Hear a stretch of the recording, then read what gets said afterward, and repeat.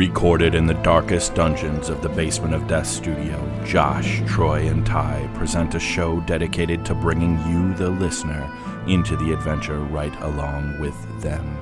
Pick up your sword or load your bolt gun, but don't forget your helmet, because it is time for some Playin and Slayin.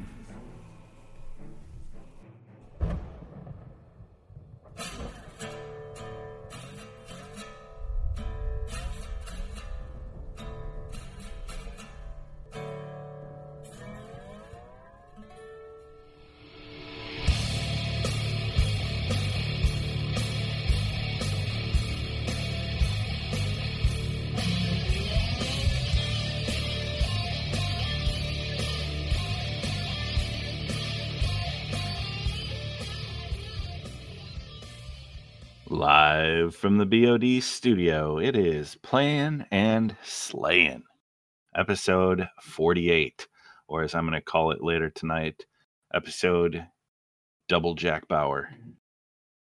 In this episode, I get it. I like that. All right, Good. It's good. Good. Thanks. I worked on that one for a while. We're gonna do the usual playing, hobbying, purchasing, kickstarting thing that we've been doing for 48 or 47 episodes before this one. We are going to do a bit of a hodgepodge, a round table of main topics again, as seems to be the case through this COVID remote broadcasting. No events or anything too crazy to really feature. So we will do a collection of main topics, and then perhaps share some other random thoughts, talk a little bit maybe about the next episode, fun stuff like that. We will more than likely not do a this or that, but we will do other things that are fun and enjoyable. Just remember, when you're playing and slaying, it is important to stay hydrated, and I am well hydrated tonight. So I'm going to start the segment. That's what you call it in the business. I'm going to start the segment off, talk about what I'm drinking, because I'm very excited about this one. First off, the name of this beer, MC Hammerschlagen. Nice. It is an Oktoberfest, one of my favorite kinds of beer. It is from one of my recent kind of favorite breweries, Eagle Park Brewing Company, local here in Milwaukee, and it's their Oktoberfest, and it is absolutely wonderful. I think this is 6-pack number 4 that I've gotten in the last couple of weeks. And I'm very, very happy with this Oktoberfest style lager. It comes in right around 6% alcohol too. So, a little bit more than your average beer, but less than some. So also had a bottle of wine over dinner and a beer before this. So I'm primed and ready. It's go time. But Troy, what are you got? Have to say the name again. I want to hear the name again. MC Hammerschlagen. So Hammerschlagen, the game with the nails in a big log where when you're drunk, you like try to hit the nail in, think, one-handed, and if you're really crazy, blindfolded. But MC Hammerschlagen, the Oktoberfest beer, because German Oktoberfest. Yep. So it is, I am sold. This it takes the throne over Octillion, and it's right up there with third space as far as like my favorite Oktoberfest these days. So nice. Troy, what are you imbibing? So I have a long story. But I'm super excited about my beer too. Very excited. I've had to hold on. I've saved the last can of this out of the 4-pack for whatever. We were delayed a little bit. Apologize. I know it's been about not quite our month in between episodes. So, but it all goes back to Bryce. In that I've had in the last couple of weeks, I'm very lucky in that I think I've actually seen all my co-hosts in person in flesh. I've made the tour around Wisconsin and area, and so which was very nice to see everyone in the flesh. But a while back, I drove up and dropped off some stuff by Bryce. It might have been some 3D prints. We won't tell Ty. And I wanted to go to Lion's Tail Brewery, which is in Neenah, which is just like around the lake, around the corner from Bryce's house. And it ended up not. I couldn't. The timing didn't work. They weren't quite open on a Saturday and things like that. So timing didn't work, and I was a little sad. I was super happy to see Bryce and everything else, but I was sad I didn't get to hit Lion's Tail. But I knew that they had started to can their beer, and so I went to our favorite liquor store, Discount Liquor in Waukesha. I don't even know how long they've been there. They've probably been there for 50 years. Who knows? And I had to go ask in the back because they're like, because I saw they had some stuff up in the front and they had a little sign like, go ask the guy in the back because they keep it cold. And so I was able to get pineapple, orange, banana, milkshake, pale ale from Lion's Tail. So many words. And this stuff is just like, it's a joy. It's an absolute joy. It definitely has some fruit to it. Definitely a little bit sweet, but that Josh, it's all your fault. You got me hooked on the other one. I also bought the 6-pack of their, I can't remember what they call it, juicy something is like their other one. The one they're kind of famous for that you got me hooked on, and this is another one of these kind of juicy IPAs because I'm not an IPA guy at all, but these juicy IPAs and especially the Lion's Tail ones are amazing. So sorry, that was a long way around that story, but I drank the other 3 of them and I saved this one just for tonight because it's the Juice Cloud. Juice Cloud, yes, and I drank a 4-pack of that already too. So it's funny, I hadn't been drinking a lot of beer all summer, and then I stumbled on this stuff, and the fact that I know they have it at just down the road at Discount is a little bit dangerous. So I did not know that, and now I will be visiting there this weekend. And you got to look in the back. Got to ask in the back if you want the good stuff. Hopefully, they still have the pineapple, orange, banana. Hopefully. So, Josh, speaking of stopping at the liquor store this weekend, what are you drinking? Hopefully it's as good a story as Troy. We're just gonna one up throughout the stories, and then Bryce is gonna be like he went to Iceland and got shark vodka and brought it back and chisel it out of the earth. No, this is it's just Gumball Head from Three Floyds. It's their wheat beer. That's the story. Oh man, you didn't get the memo before the show. I didn't know I had a story. All right, Gumball Head, Three Floyds. Which can someone confirm or deny? I heard Three Floyds may have either been closing or doing something to their operation. I don't know. I haven't heard anything. COVID related. Yeah, I don't know. I don't know. I didn't hear anything. It really surprised. It was weird. It's probably false. Hopefully it's very false. But maybe it's just like the brew pub or something. Yeah. Portion of it. I will confirm now for next episode, so I don't, ruin our sponsorship. We don't want to. Yeah, I want to start rumors. I want to plant a rumor in every episode just to see where it goes. That's my new goal.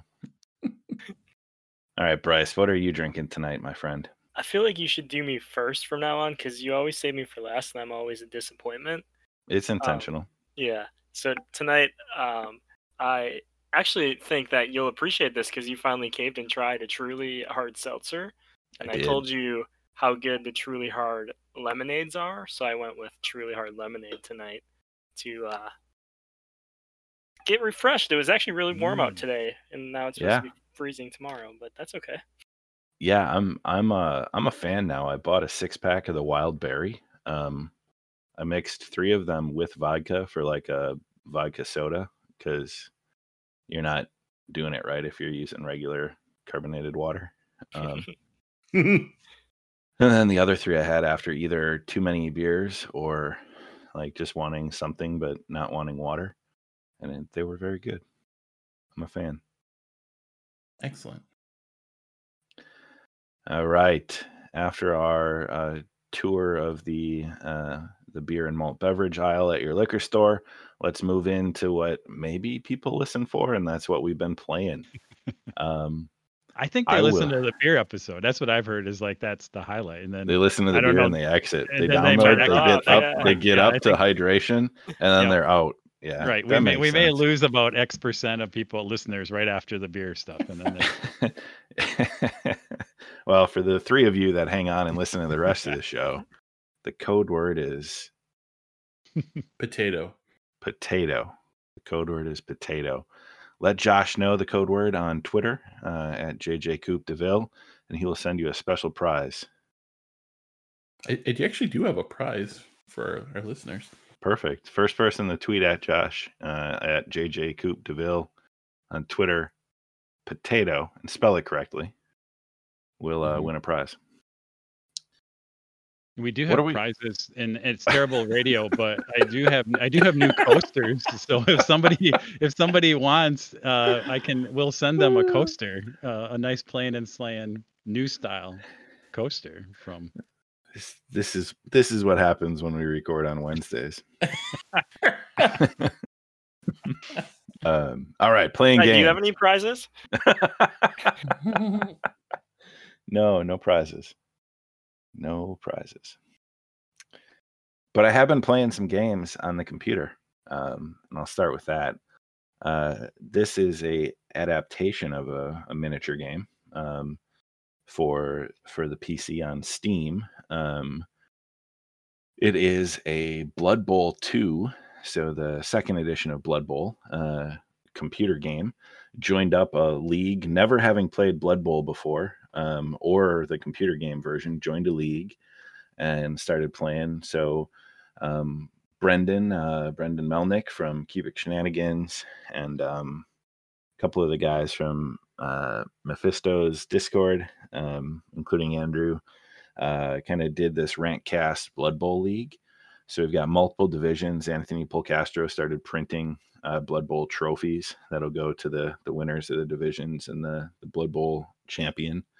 We're in the final week of the season. I'm actually playing Andrew on Saturday at 11 a.m. I think we're going to stream it for the Nagash division playoff seeding. I think one of us will advance and one will fade into obscurity. But it's been a lot of fun. I'm playing as Wood Elves, which evidently are cheating. It's like cheat mode. I didn't know that, but it's probably a good thing that I'm playing with them because I've never played before. So I'm just kind of clicking, trying things, learning as I go, but having a lot of fun, getting some good matches. Schedule your game each week, play with your opponent via Steam. He's been streaming some of them on his Twitch, like Monday Night Blood Bowl or Friday Night Fights, Friday Night Lights spin-off. So it's been a lot of fun. It's a cool game. I think I'd like playing it on the tabletop too. The mechanics seem just really, really good. I've played a lot of GW games. This one feels like one of the tightest rule sets. There's a lot of randomness, crazy, but it just feels really tight, really clean, tactical, super fun. I'm a little surprised. I think years ago I played one game with like my buddy Matt on his kitchen table, but that was so long ago. I don't even remember. I didn't know if you'd ever played the board game version. It's I've never either, actually. And I mean, way back in the day, I think John and Ben had a little bit, and there might still be a few things floating around, but I never kind of got into it like a lot of people did. And it is interesting, right? It's still, I think that's maybe why it's tight, right? Is it's been revised over the last 30 years, whatever, 25 years, right? How long has it been around? I think that you described it perfectly, right? A lot of randomness, but a lot of fun. Like it's fun randomness, and people go into it. So it's been a blast. I think we've got 4 divisions with 5 or 6 teams in each division, or 5 teams, so 20 teams. We're gonna do a playoff round, then there will be I think three rounds of playoffs, and then the championship, and then the toilet bowl. So it's a lot of fun. We're getting towards the playoffs. So check it out on Mr. Mephisto's Twitch. You might see some games there. Talked about it on some of the Rantcast stuff. So it's cool. And the game on Steam was, I think, discounted to like $3 recently because they just announced at Gamescom Blood Bowl 3 coming soon. So the second edition with all of the expansions is on like the deep discount on Steam. So well worth it. Yep, I might have spent money on that, even though who knows? Hopefully, I'll play it a little bit. But it was hard to pass up the deal. I'll make you play it. It's like at $3, if you play one game, the hour and a half, like there's plenty of stuff you do for $3 for an hour, and you'll get your value from it. Yeah, we should do like a little mini tournament or something. Yeah, it's super fun. Good. And maybe I'll get you guys to play Blitz Bowl, the actual miniature game, because that's an economical way to jump in on the miniature side. And it's not quite the same game, but you get a lot of some of the same feel. So, well, what's frightening is I was in at the game store just yesterday picking up a D&D book, which I'll probably talk about a little bit later. And I was looking at the Blood Bowl teams, and I was like, "Oh no, don't do this, Ty. Don't do this. You won't play this. You don't need one. Don't do this." I managed to take my hand off of the box that I had like picked up, and purchased my book and left the store. So I didn't acquire any more miniatures that I won't assemble or paint and play with. Question on everyone's mind is, what team was it? It was the halflings. Nice. Just because they look ridiculous. Mm-hmm. Good choice. And then I did pick up Undaunted, so talked about that with Raph, how North Africa expansion was out. I was able to find a copy available at Noble Knight Games, so I ordered that through their web store, and got that shipped to me along with another Marvel Crisis Protocol miniature. I got Ghost, Spider, and Spider-Man. So acquired that, and that was pretty cool. Other than that, I think that's really it for my gaming. Played a couple rounds of Zombie Kids. The I don't know what to call it. Talked about it ages ago, but it's like a legacy style kids game where you're keeping zombies out of the school. So Tom and Landon and I played a few rounds with Nicole the other day. Cool. Who has been? Oh my God, Josh! This has to be you because nobody else is this good at Magic the Gathering. Yeah, I played a lot of Magic Arena and got to Constructed Platinum Tier 2, and I was pretty stoked about that. So, What does that mean? and the season just reset. So, yeah, what does that mean, Josh? You have to bring us in. Like, what does that even mean? Like, and So, then we'll be more okay. excited for you. So there, you start at like bronze level, and I think there's 4 tiers of bronze level, and then there's 4 tiers of silver level, and 4 tiers of gold level, and then there's platinum level, and then there's like diamond level, and I don't even know how you get there, but I couldn't get past platinum tier 2, but that I was Tier 4 is the highest. What's that? Is that correct? Tier 4 is the highest? 4 to 1. So 1 is the highest okay. of each level. 4, 3, 2, 1. Yeah. Just as a level set. So like when I started in Constructed and played for like a while, I could barely, even with like, I finally had Danner build me a deck that like got me upper silver.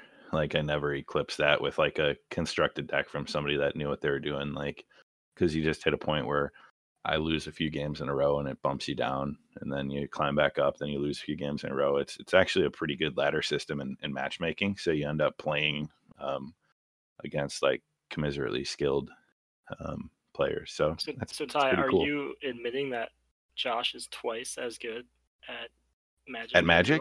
Yeah, probably 4 times. I'm a terrible Magic player. I never really got into the competitive understanding of the game. Did you guys play in high school? I played like forever. Yeah.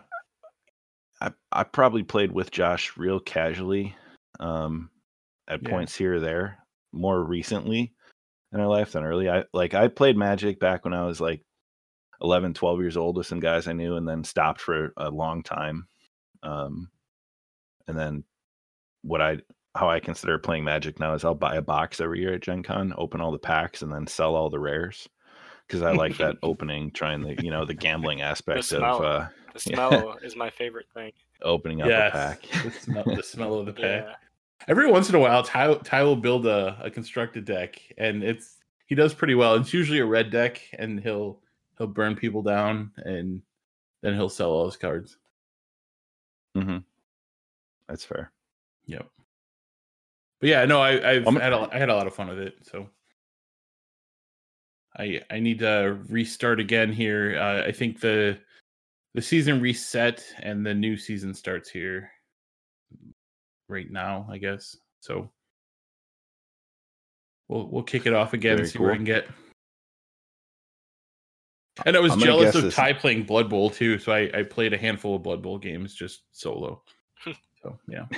Yeah, I saw on Steam you had like 3 hours logged. I was like, oh sweet, Josh is playing. Yep. Or had been playing, because Steam shows you what your friends are doing. So oh sure, yeah. Board Game Arena. Let me guess, Bryce playing all these games in Board Game Arena. Nope, missed the mark. Just kidding. I knew it was Troy. I can go first though. Yeah, Troy will really have a list to wrap this up with. Yeah, well, I want Bryce, because Bryce did get me to buy some stuff, and I, again, in his many list of Frostgrave. So I'll let Bryce, because you should at least talk about Frostgrave in your list. Yeah. Too. Well, before I get to that, I got together with some of the guys down at Mark Ramchek's house, and we did a little outdoor. I can't believe we haven't recorded since then, but an outdoor Age of Sigmar 3-game Saturday, and had a lot of fun. We all were spaced out and wore masks and stuff, but it was still nice to just get the chance to be with some people and play some games. And I was saying before the episode started, I just have no drive for AOS right now, and it's really sad. And even getting the games in, I was like, man, I don't know. So I think part of it is just not having Ty there with me to want to make me convert crazy things. But we'll see. I think that'll probably change as we get back to normal life in 2027. But on that same note, I've been trying to find things to play in my lonesome here in the frozen north as the seasons start to change. And I picked up a couple games that I'm kind of excited about doing some dungeon diving into. The first of which is the Elder Scrolls Call to Arms, which is a Skyrim kind of miniature game. And it's a pretty cool game. You kind of play through some of the similar stuff that you do in the video game, but then there's all different outcomes that can happen, and it's not always like how it happens in the video game. Like, you don't always get the stuff open. And so I picked up the starter set that has like all the rules and tokens, and then I picked up 2 boxes of miniatures. One is the I can't remember the name of the faction, Stormcloaks, and that comes with 5 miniatures. And then there's one that comes with some of the dirges and a dragon, not Dragonborn, but whatever the characters are in Skyrim. I'm losing my memory here. And then the other thing that I'm super excited about is Frostgrave, version 2, or volume 2. So the second edition of Frostgrave came out right around when the pandemic had hit the US. And I picked that up recently and convinced Troy and Ty, and I think Heath, to also pick it up. And I'm trying to convince Troy to get a tabletop simulator set up for us so we can play some virtual games. But also there's a one of the books that came out, and of the many that there are, is a full solo campaign that you can play through. So I'm excited to give that a shot. So I'm just working on painting up some terrain that I picked up from Josh, and some terrain that Troy dropped off, and some terrain that Anthony sent over.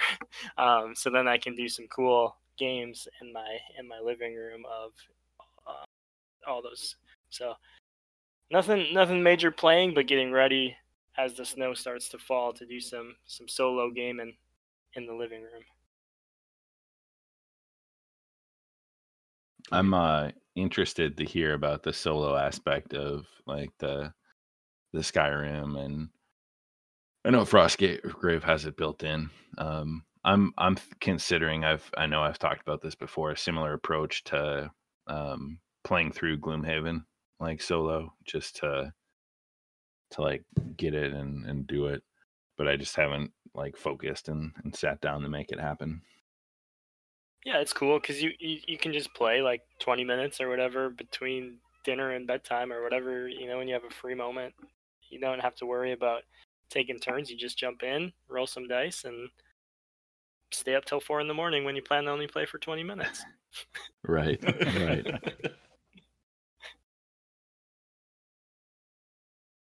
All right, Troy, Show- go ahead. Yeah, I was gonna say, should we hand it off to Troy to bring home the playing section? All right, I will keep some of this. So I've been playing a lot of Board Game Arena. The Weiss brothers have been, and nephew, or my nephew, or have been getting together on almost every weekend to play some kind of stuff on. And we've been kind of gravitating to Board Game Arena. I think I've talked about past. Is that's the kind of the platform we found is we like in terms of what it supports. But so we've been trying out some new games. So for you, Ty, I know Carcassonne is one of your favorite games that you've played for years and years. And one thing they were pushing on there was like, hey, we have all the expansions. And so we were playing with the Dragons and Princesses expansion. I don't know if you've played with any of the expansions. It was interesting because it adds a lot of randomness and I don't know and a lot of hurt feelings in in that game, which is interesting because Carcassonne usually there's some player interaction and stuff like that, but in both the games we played and the princesses, if I remember, the rule is there's certain, again, of the, what do you want to call them, tokens or the tiles that just have a little mark on them, and it's usually a princess is a city token, but what it lets you do is when you play that in the city, you can kick somebody else's meeple out of that city, right? Which can and so like both of the times we did that, I think, so what'll happen is also like you had this big city and then somebody's making there, and then all of a sudden somebody comes and kicks them out, and now you have like a free for all of people. Like but if you're playing that princess, you kick somebody out, you can't place the meeple. So then now it's a free for all for who's the next person that can get a tile into that city and maybe claim a whole bunch of points. And both times we played, we ended up having one massive city that turned the game for whoever that person was. And then the other thing is these dragons again. There's like 12 tiles, maybe more than that. 12 tiles that have a dragon symbol on them, and then I think there's also volcano tiles. If those come out, the dragon goes to and you have a little dragon meeple, and the dragon can go to the volcano. So I apologize if people that don't know Carcassonne, but I assume most people know the basic rules of Carcassonne, where you're placing tiles and you're building out a whole kinds of countryside and placing meeples to score different things around it. But so the dragon comes out, and then when the dragon tiles come out, basically you take turns. It just goes around the table, and you each get to move the dragon one space. And if the dragon goes in any square, any meeples on those squares get removed. So again, you can really screw with people, right? And again, like, oh, I've been working this whole game to build this thing. Oh, and you're like, oh no, the dragon, and then the volcano will get played, and no, the dragon's now next to me, and now you're all worried because. And then part of it is that there's a lot of randomness around just as you go around the table, because if you get to control him, you might be able to move him away from you, and you can never. The rule is you can't like double back, so he always has to move in a line away. So there's ways that you can kind of almost protect yourself so that it get around. But it all depends on how it ends up working in the turn order. So it was interesting because I think the one time we played too was, I think Ben and I both misplayed the princess rule wrong, or we didn't realize we were kicking something out. That was, I wasn't paying attention, which wasn't. I was like really focused on, I'm going to play my tile, not realizing that Ben literally had kicked my meeple out of the city that I was just about to, because I'm all excited, like I'm going to finish the city and score 1 million points. And literally the turn before, Ben played a princess, kicked my meeple out, and then I literally played the city thing and finished it for, I think John or somebody was in the also, and I was like, but he was last, and I figured, oh, I'll get half the points, he'll get half, and it'll be enough for me to win, and John will get back in the game. And it ended up I gave John the win on that one. So so it was, again, I hadn't played with a lot of the expansions. I know some of them are hit or miss. I don't know, Ty, if you've played with some of the other ones, but again, it definitely added some I don't know, excitement, and a lot more like again, a lot more player interaction around screwing over people in Carcassonne. So it was interesting. So the second one, another game we played, and this is for you, Josh, because I feel like this was the spiritual like successor to your, way back when you had done a prototype of a mining game with some cards and things like that. And we found this game called Off the Rails, which is where it felt like the spiritual successor to your card mining game. Like, oh, this is what spiritual successor to the game that never got made. But I'm like, somebody took Josh's idea and they stewed on it for a few years, and this is what came out. And it's pretty fun. It was me. I worked with somebody. Yeah, right. And so it's the graphics are pretty cool. You're a bunch of different, I think you're goblins or something else like that, but you each have like 2 tracks and 2 carts, and you're laying out track to go into the mine. And then there's like some randomness about the little gems and stuff all get kind of randomly placed around the center tiles of the board. So you got to kind of go into the mine, and then you got to work your cart. Then as you pick up gems, then work your cart out of the mine, and then your other carts can smash into you, and a lot of randomness. And then there's a set game limit. At some point, the mine starts to collapse. That's kind of the end game mechanic. And so as you're trying to like get the last bit of, there's a little bit of, push your luck in terms of getting the last bit of gems to push out through your cart and then score it out. So we played that. It was kind of fun, but it was funny. It made all of us kind of think of, I think John had played your prototype game back. And we're like, oh, this is what Josh's game could have been after a couple of years. So it was fun. It was something to check out if you're kind of interested in some of that stuff. So, and just really fast, there's some of the other things we played. A light game, I think it's been out for a while, called For Sale. It's just a card game. Basically, it's a bidding, auctioning game. You bid for money, to bid for checks, I think, early, and then the second round is basically properties come out, and you're trying to get the most property for the least amount of checks. So fairly simple and straightforward, nice little filler game. But that's been out there for a while, and again, that's available on Board Game Arena. It was fun for that. Played a game of Colt Express. I think I hadn't played that since maybe we played that in Josh's basement a bunch of years ago. So so it was fun to kind of get that out again. What I liked is, again, this is a game that maybe, although it's something to say, like that game has a little bit of a physical presence because it has a cool, like the actual train that you put out.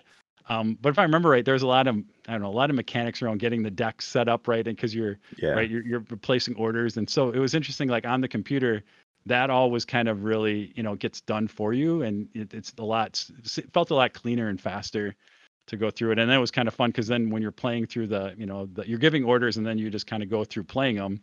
And so when basically the computer takes care of doing all those actions, and all you're worried about is like, do I shoot this person or something else like that? So no, correct me if I'm wrong. Board Game Arena is the one that does it. Like it builds a lot of the rule engine for you, so it limits, like, you can't do something to break the rules. Where sometimes in Tabletop Simulator, you may not have the rules baked in, and it's up to your control, so you can kind of get things out of order of operations, or like screwed up. Yeah, right? Yeah, and I think that's why we're leaning towards Board Game Arena. All the games on there are what they maybe call scripted. So basically, all the intelligence of the rules is all built in, and that's where we've kind of had fun for like games that we hadn't tried before, because the game doesn't let you do something wrong, right? You only have to kind of know enough about the rules to kind of go through your turn, and it's going to help walk you through all the options and tools and stuff like that. So that's why sometimes we've just been like, I haven't played Cold Express in a while.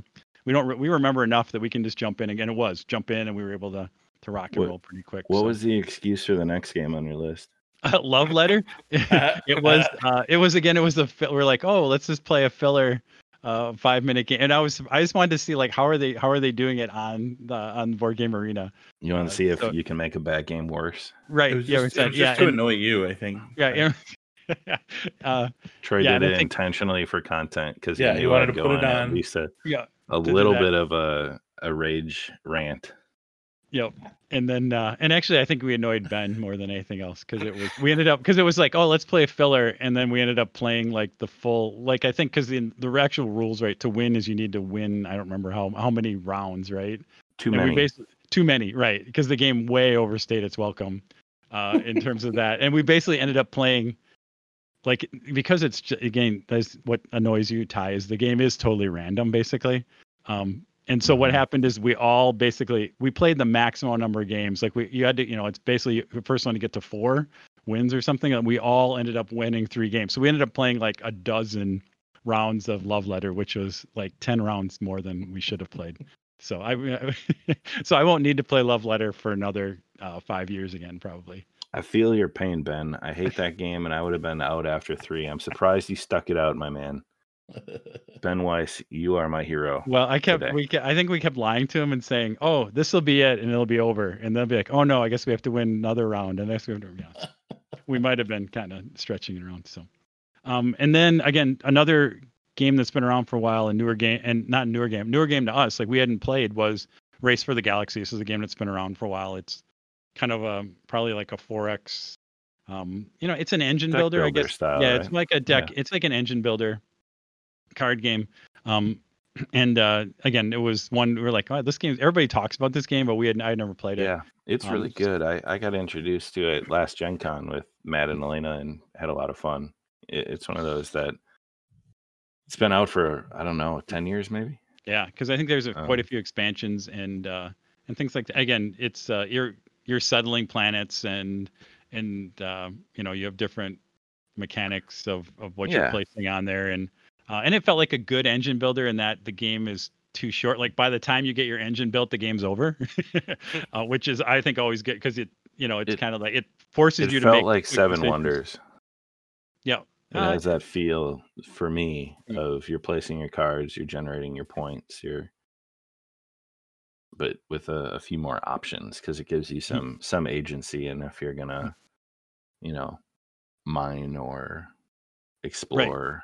Yeah, and there's different races. It's like, do I want to go down the alien thing or the military route or whatever? Again, we only played once, but that was kind of the feel we got for it. So, again, that may be one we break out again because it feels like one you do need to play multiple because you need to kind of understand what all the cards were that first time you play, and now you're like, okay, now I get it. What kind of different strategies are around for that? So that's probably our again, and we played a ton of Seven Wonders, so that's kind of our other kind of. It's kind of funny. That's also our filler game, because in Seven you can basically play a game of Seven Wonders in like 10 minutes on Board Game Arena because it does all the card stuff for you. Yeah, and I will mention they do have the Seven Wonders is getting reprinted. I don't know if you guys saw that after how many million, I guess 10 plus years, however it's been around, they're kind of reskinning it, updating the art, kind of refreshing it. And actually they have that version on Board Game Arena now. So it's nice to kind of get a chance. And they did fix, Ty, I know that we didn't have a lot of problems with color problems on Seven Wonders, but they did do a lot to really clean up a lot of the iconography and the colors and really make them different shades. And that was one of the things they touted was that, hey, this is much more cleaner in terms of an interface. And I think they succeeded, at least from what we were seeing on the computer version of that. So that's kind of floating out there. Cool. And that's probably it for Board Game Arena. We did do Tabletop Simulator the last couple of weeks. And I feel like I talked about this, but I talked about it in my mini test podcast. Are you going to release that as episode 48.1 or like 48.1? 48A? Yeah. Like here's a 2.5 minute Troy talking about stuff he's did in the last 2 weeks. I think you should. The world needs to be out in the world. Talking to Craig. Yeah. 2 minutes with Troy. So I've been playing, we played Tabletop Simulator. We felt like we needed to kill some zombies. So we fired up Tabletop Simulator. What was the fun part is that, again, as I'm digging in, I was actually trying to figure out how to actually create a mod for Tabletop Simulator. So I actually took one of the Zombicide ones because we're like, we'd like to take some of the good things we see in this mod for Zombicide and some of these good ones we see from this Zombicide and put them together. So I started to play with that a little bit. And so we did that for the last couple of weeks. And so one we played and failed epically at playing this. It's the Hush scenario from Black Plague. And then last weekend we went at it again, and it took us till about 1:30 in the morning, but we did succeed in getting through it. And again, we just went 4 adventurers. It's really a small, it's just 4 tiles. But it is touted as a hard scenario. And there's just 8. There's basically 8 objectives you have to get to, and it's real simple. Like just get to all the objectives. What there is though is it's basically a square. So like every, I don't know how to describe it. Basically, it's a square block. So you basically have all the roads going from one end to the other. It's a hex, or not a hex, roads going from one end to the other, open on all the sides. And if you're standing in the street and you have line of sight to a spawn point, which basically means that every open corner of the board, there's a spawn point there. Basically, that spawns at the end of your player turn, not just on the zombicide turn. So you kind of have this balance of you need to move, you're going to go through, but anytime you're out in the street, you're spawning extra. And sometimes if you're in a corner or on an intersection of two streets, you're basically going to spawn 2 extra spawns. So really difficult scenario. It was a lot of fun, and like I said, we're early, especially early on. You're really struggling when you only have the 3 actions and trying to break out to get that, because you just can't move enough. You have to take some chances. And as we got through it, and so we snuck that through after quite a few hours of battling through it. But it was fun too. It was the one cool thing we found this mod, and I might try to figure out how to do this in real life for Zombicide Black Plague, is they actually had a counter instead of the, how you track your kills along the bottom of the top. You're sliding that funny thing, right, to count. They actually had this little electronic counter where you just, like an LCD counter, and you just click, and you always had what the number of kills were right in front of you. And it was easy to see across the table how many kills other people had. And again, the fun things you can do in a virtual world, it would basically turn color. Like when I got to 6, the counter would turn yellow. And then when I got to the orange thing, it would turn orange. So you could always see around the table where everybody was in terms of their kill count and everything else like that. And so I was like, oh, this is really cool in virtual. How can I make this thing in real life? So I might need an electrical engineer to help me figure that out.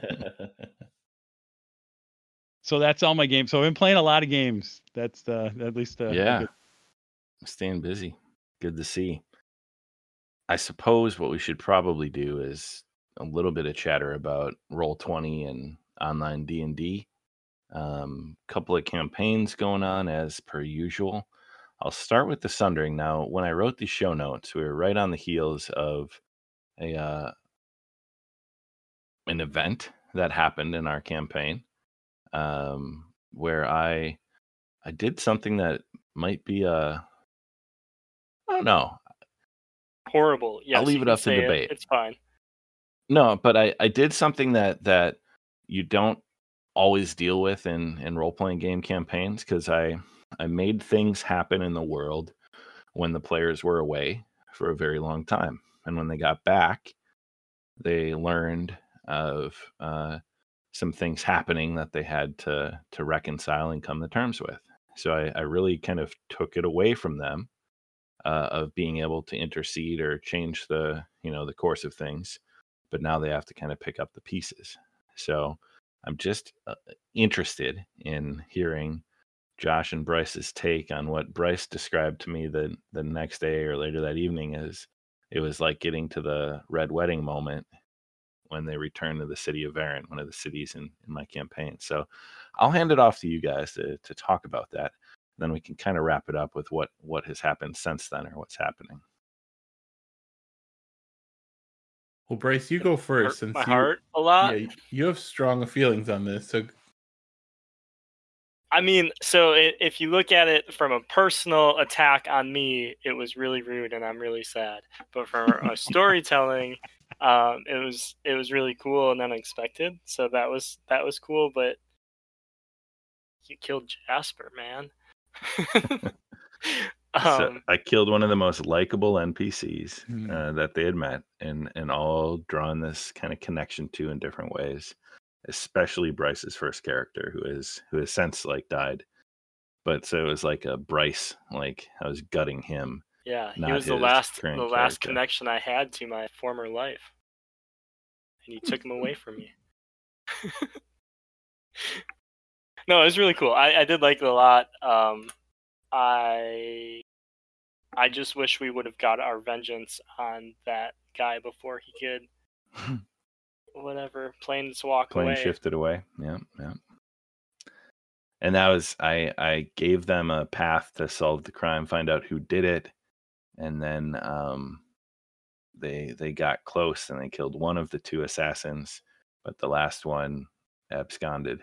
He got away before they could close out their vengeance and escape back to his home plane. So the quest for vengeance was left unfulfilled, which probably was the salt in the wounds because I killed not only Jasper, but I killed Paul's characters, like the caretaker of his shop and like best friend. I killed, 4 merchants. I killed, I don't know, the merchant princess and her like household. Like I put a swath of like 14 dead bodies in their way back in the city that they had been gone from for like 40 days, all orchestrated by this demon lord that is trying to invade and cause problems for him. Now, if we had come back earlier, would that have still happened? No, You can't see behind the curtain. It absolutely would not have happened had you come back to Varen sooner. Okay, that's curious. I like that. No, I really liked it because it had sort of like a kind of a detective or noir kind of feel to that part of the campaign, or at least that session. Like I felt like it was a little bit more detective-y, and then we had to fight the bad guy at the end, or the bad. Was it 2? It was 2, right? It was the one main guy and his like assistant. Yeah, that's right. Yeah. But yeah, I don't know. I kind of had that. I don't know. We tangentially, like the guard was sort of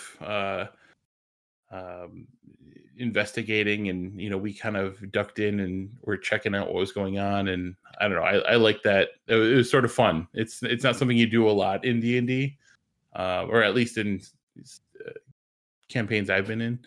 So yeah, I thought that was really fun.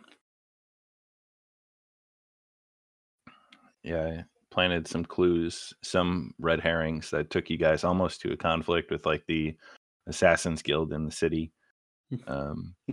which was defused and didn't result in open conflict, but easily could have. So yeah, it was pretty fun. But so you guys didn't get your vengeance, but recently you've talked to another one or two of the ancients.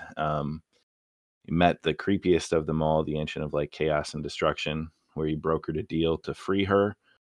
She can't interfere in your world anymore, but she's unchained to go destroy all these other worlds. So it was kind of like another one of those moral dilemmas for the characters to decide. I'm having a lot of fun playing with the concept of creatures that are even more powerful than the gods themselves, and how they like don't care at all and are aloof and removed. It's been fun to kind of play with their different personalities and essences. So it's enjoyable. Any other thoughts on the Sundering before we switch over to the adventure on the high seas of Wildmount? No, I'm excited to get to finally confront the demon that's to blame for all of this. Yeah, it's been a blast. Like I've really enjoyed it. What's that? Yeah, I think, what are you guys, level 13 now? Yep. Yeah. So getting up there. All right, Bryce. I don't know. Do you want to recap, or should we just? You've been running started as one of the adventures from the Explorer's Guide to Wildmount. Kind of switching up what is our usual Wednesday game once we wrapped up Avernus, doing a campaign. The key really that I want to make sure we touch on after kind of you give a little recap is your thoughts on, what's needed when you design a session versus what your players do to completely like sabotage your plan. But I don't know if you want to share it all or give a summary of Wildmount, because we're kind of through like the written part of the adventure for the most part. I think we picked one of the like intro adventures, and finished that up in three sessions, and I kind of swerved it a little bit and how some of the things were supposed to go, because you guys like skipped a third of the pre-written section, and there's, without me like saying, oh no, go this way instead, you never would have really gotten there. So I added in a little bit extra to get you to the levels you needed to be to get to the end. And you guys had kind of made a deal with a pirate captain of the Revelry to help her find a piece of treasure that she asked you guys to bring back to you, and agreed to split all the bounty with you. All she wanted to do was sell it, and you guys tried to lie to her and say you didn't find it, and which would have been fine. There's a way around that. And then Heath has this artifact from God who's out to destroy the world, basically. And he starts talking to it and asks it to help, and then asks the scepter that he has to remove them from the boat. And at that point, I had to just freelance and make stuff up on the fly. So the boat was destroyed, just completely wrecked, and the captain got away, and you guys were left stranded in the water to figure out what you were going to do to get home. And that was kind of fun. I know that no one that is in the campaign is this far in, or maybe never will be this far in listening to the second season of Critical Role. But I got to do a little introduction of some of the characters there. I had their captain of their boat come and save you guys and take you to shore so that you could get back on your adventure. But it's funny because then the next week we played, I was like, okay, well, I want to prepare a bunch of stuff in case stuff goes crazy, and I have 5 pages of notes written for the night, and we got through literally 2 paragraphs of the first page. So it's funny, but it's fun because I mean, Ty and Heath have these ridiculous personas, and especially Ty trying to negotiate with people that have very high charismas is very funny to try to watch happen. I also have very high charisma, and my flaw is my character flaw is I will try to swindle people no matter how powerful they are. Yeah. I seek out the hardest swindle, and I am a total charlatan con man. I asked Bryce if I could sell insurance to people's homes that were about to be destroyed. I think I faked trade agreement letters of marque from far off kingdoms. Yeah. And it's funny because Tom's cleric is very much lawful good, and he doesn't know what to do. He's threatened to leave you guys behind multiple times. And we've only played 5 times in this campaign. Well, I mean, when the world realizes that town is actually Brokeback Docks, yeah, you tried to convince the people living in a city that the name of the city was indeed something different. And it almost worked. Yeah. That's why we only got through 2 paragraphs. Because my character is ridiculous and should be probably put to the sword. Troy, what are you thinking? Koro, the ranger of the group, the quiet, stern. Well, he's was it Gensi? I don't even remember. He's Genasi.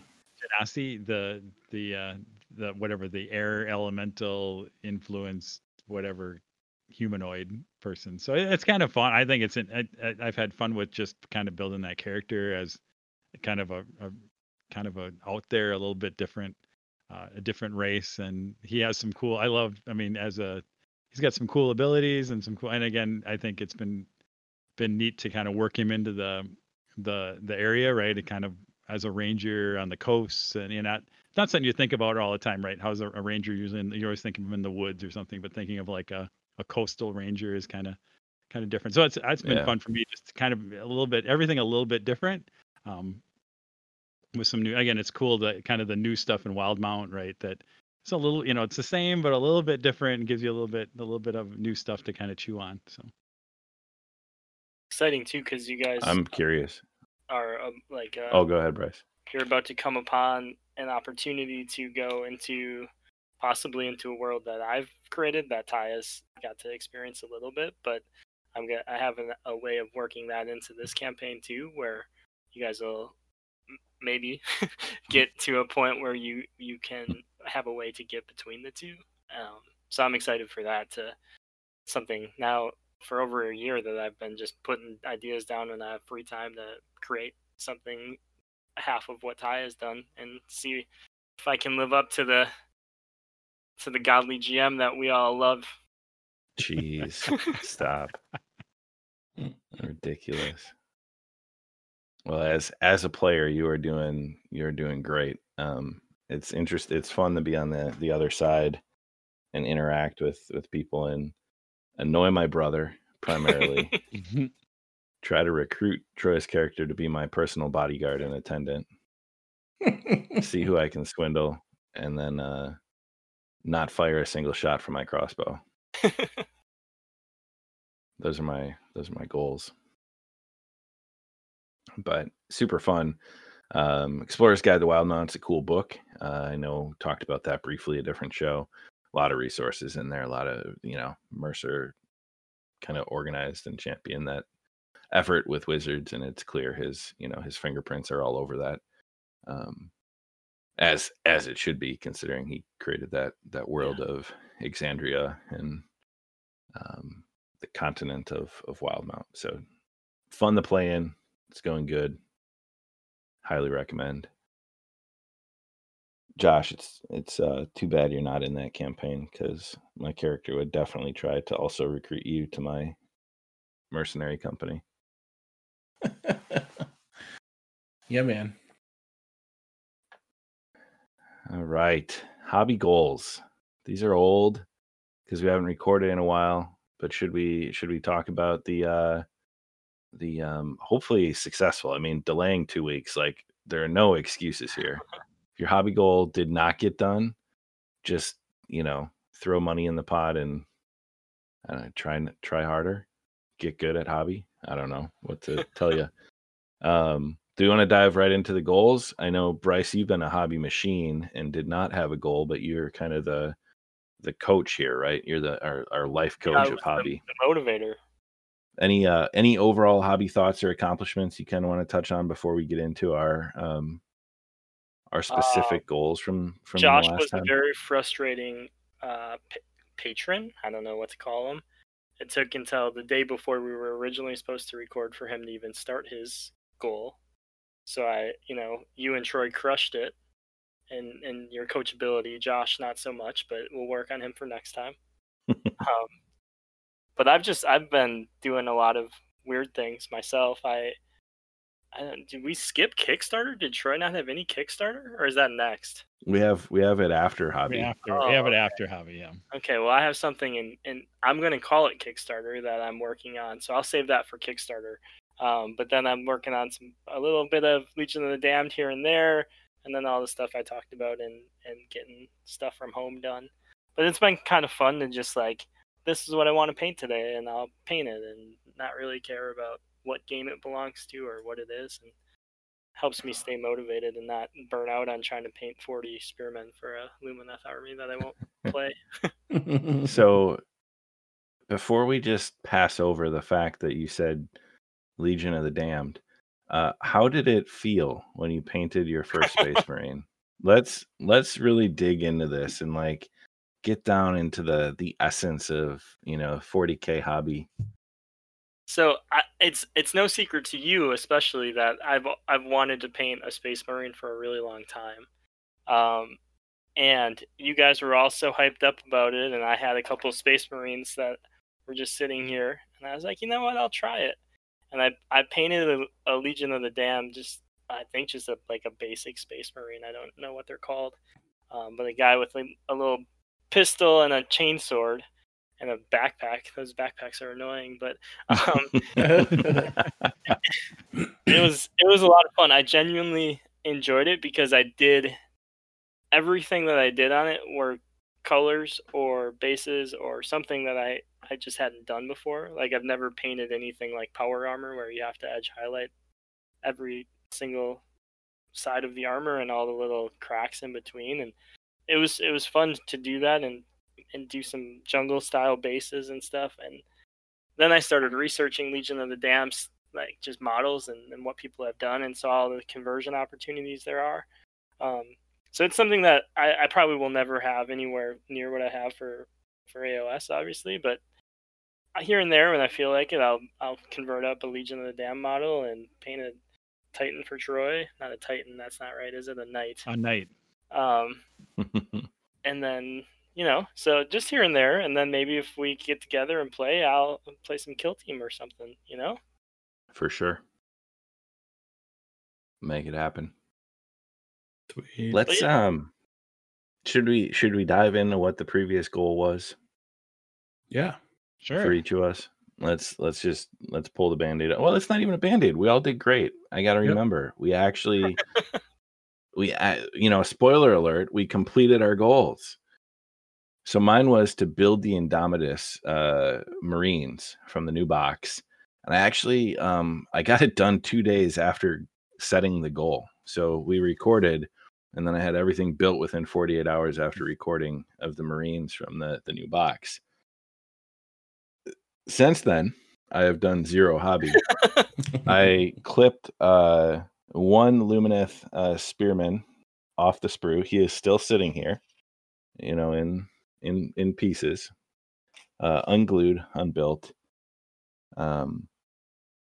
But I did accomplish it successfully, so I do not owe any money to the charity fund. And I'll wait on new goals, but let's Troy, knowing that you completed it, what was your goal and what did you accomplish? So I'm wishy-washy on mine because I kind of had, again, Necrons was to work that. So I did get my squad of just plain old Necron warriors built out of the new set. I did get a couple of destroyers built. I pulled off some of my old models too because I started to figure out how I was going to do that. Where I did get kind of stuck is I was playing around with. I'm still not 100% sure on what my color scheme wants to be, and so that's where I kind of got stuck and I kind of lost some momentum in there. But I need to. You need to buy this. That's great radio. You need to buy metal color magnesium. Yes. I don't have magnesium. I have metal. I have a lot. I should look because I have a lot of the metal colors. Because that's you said that I got to tell you your color scheme for your test model. You have to do magnesium because that is as dark of a metal as you'll want, and then it will look wonderful. Simple as that. Because that might give me more. Because and maybe I can take it offline because I do have gunmetal in the metal color, and that's what I used that. And I got done with my test model, and I like it, but it's a little bit enough. It's too dark actually. It's like I need to figure out how to get some contrast. Like the whole model itself is a little dark, and so it's great when I put it up to my face. I put it at a foot, put it at a foot of 12 inches away or 30 inches away, and it ends up being kind of all a little bit. You lose a lot. So I'm trying to figure out how to get. And whether that's the purple or something, like I need to figure out how to get a little bit of pop into it so that it looks good at kind of on the table. Because in my mind, it looks good when I pull it up close, but when I get it away, I just don't have enough contrast in it. And so it might be interesting. Yeah, I'd have to look at the magnesium because I wonder if that might actually be a little bit brighter than the gunmetal I used, and it might actually give me a little bit more brightness where it still looks dark when it's at arm's length, but it has the overall look that we're kind of going for. So that's where I got stuck. What I'll do this weekend is build that Adepticon Necron that came and paint it with these colors, and then you can see what they look like, and then you can decide if that is what you're looking for. Since I already have them, you don't have to go buy the metal colors that I'm referring to. You can just see it because I have one sitting here that I was going to give to you anyway, so I'll give it to you painted. Sweet. Cool. So that's where I am. So I'm kind of like halfway. I might maybe I'll go $10 into the kitty because I feel like I didn't quite get to where I wanted to get to. I did get stalled, but I did do some other random stuff. I mean, I painted a random MDF building that I had sitting on the shelf, and then I did get distracted by a 3D print Space Hulk project that's starting to take shape. So Project X, yeah, Project Next Adepticon, whenever that may be. 2022. and I'm still probably and basically even if it's Adepticon 2022, I'm behind. I'm still behind. I got to rush. Yeah. Well, my goal was to paint 3 items of terrain, and I think I got 5 items of terrain painted. But as Bryce said, I didn't really start on it until like the week we were gonna record, and then we ended up pushing it to this week, and that was great because I could get everything done, and it looks good. I'm happy with it. It's turning out well, but yeah, I wouldn't have made the goal previously, and I crushed the goal this time. And so, yeah, I don't know if we want to roll into or are we missing somebody? We got everybody, right? No, we got everyone. I think let's just roll into our new hobby goal for next time, and then we'll kind of recap where the balances are at. Well, I am planning on finishing that terrain set, so it'll be like a full table. So I have like 5 more pieces to finish up. So a couple of them are small, so they're 2 of them are just little statues, so they're nothing line of sight blocking. But yeah, the other 5 are decent size. So yeah, we'll round that off, and it should look good. Nice. Very cool. Troy, what is your goal for the next episode? Which I believe we already know a date for. I think it's closer than our last episode. So October 6th, I think we're on the calendar for. 7th, 6th, I don't remember. But we'll get good. So I will set. So I just created it as I typed it in the show notes. So I think my goal will be, at least if I can, with Bryce's help, get to a Necron paint scheme.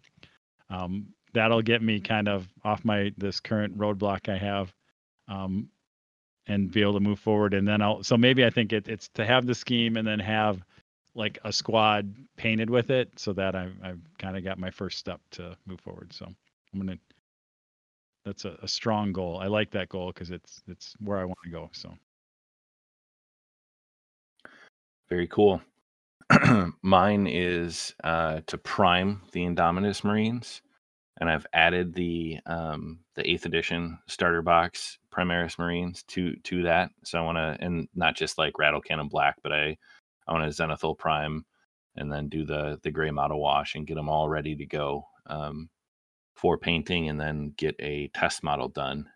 Today, though, complicated my goal, because Bryce helped me out with like the colors, and I got all the paints I need for using like scale paints. Well, then I went and I saw Darren Latham on Instagram had a Space Marine he did mainly with like GW metals and contrast paints, and it looked really cool. And now, granted, Darren Latham is, incredible, so I probably won't be able to replicate it. But he talked about how he did his old like heavy metal style, GW color by number Blood Angels in like 20 hours per model, and he's like, this one he did in 3 hours.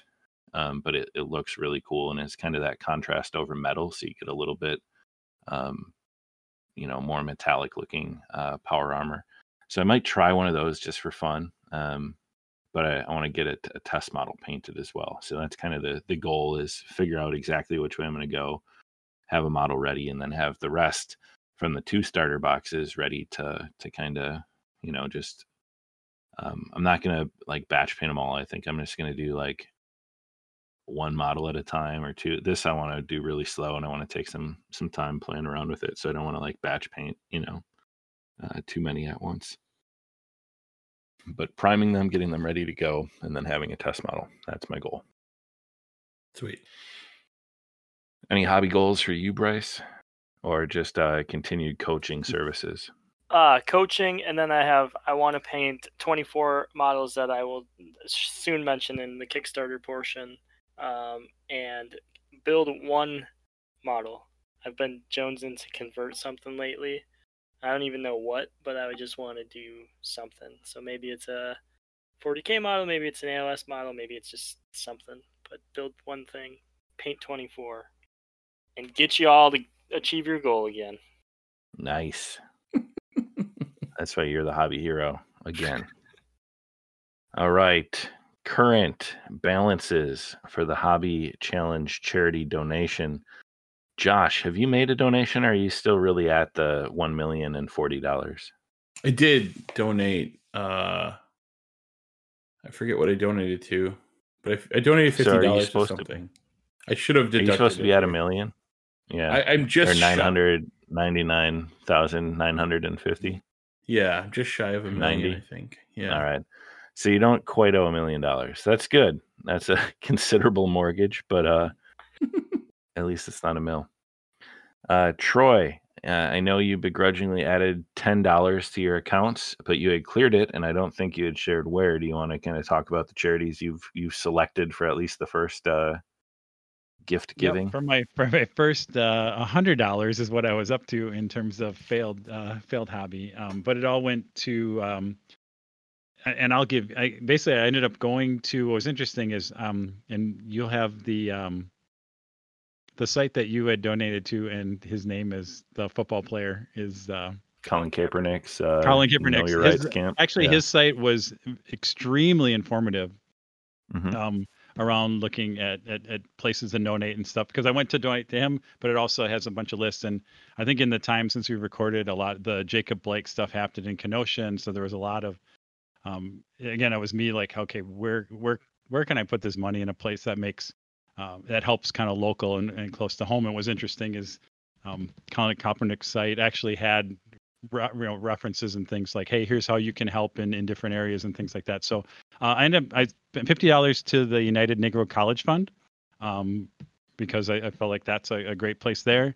And then $50 went to the Wisconsin ACLU, again, just to help that organization, helping a lot of things in the Wisconsin area here with whether it's Black Lives Matter or just social injustice and other things like that. I felt those were two areas where hopefully money can do some good. So. And my failed hobby can hopefully turn into good for other people. Very cool.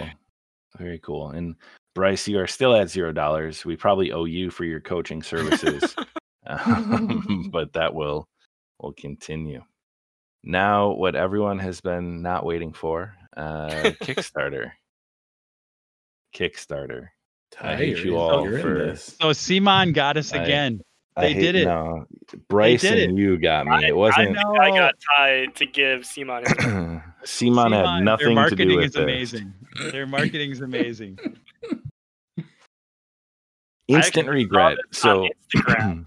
I didn't even find this on Kickstarter. I was on my dog's Instagram, and the ad for this came up. So tell them what it is, Troy. See, Simon, they know they market to dogs. That's how good they are. Like they know it. So this is Massive Darkness 2, because 1 wasn't enough. Massive Darkness 2, and I don't remember what the actual name, like Hell something, which You're actually going to hell if you back this or whatever. Right, something else like that.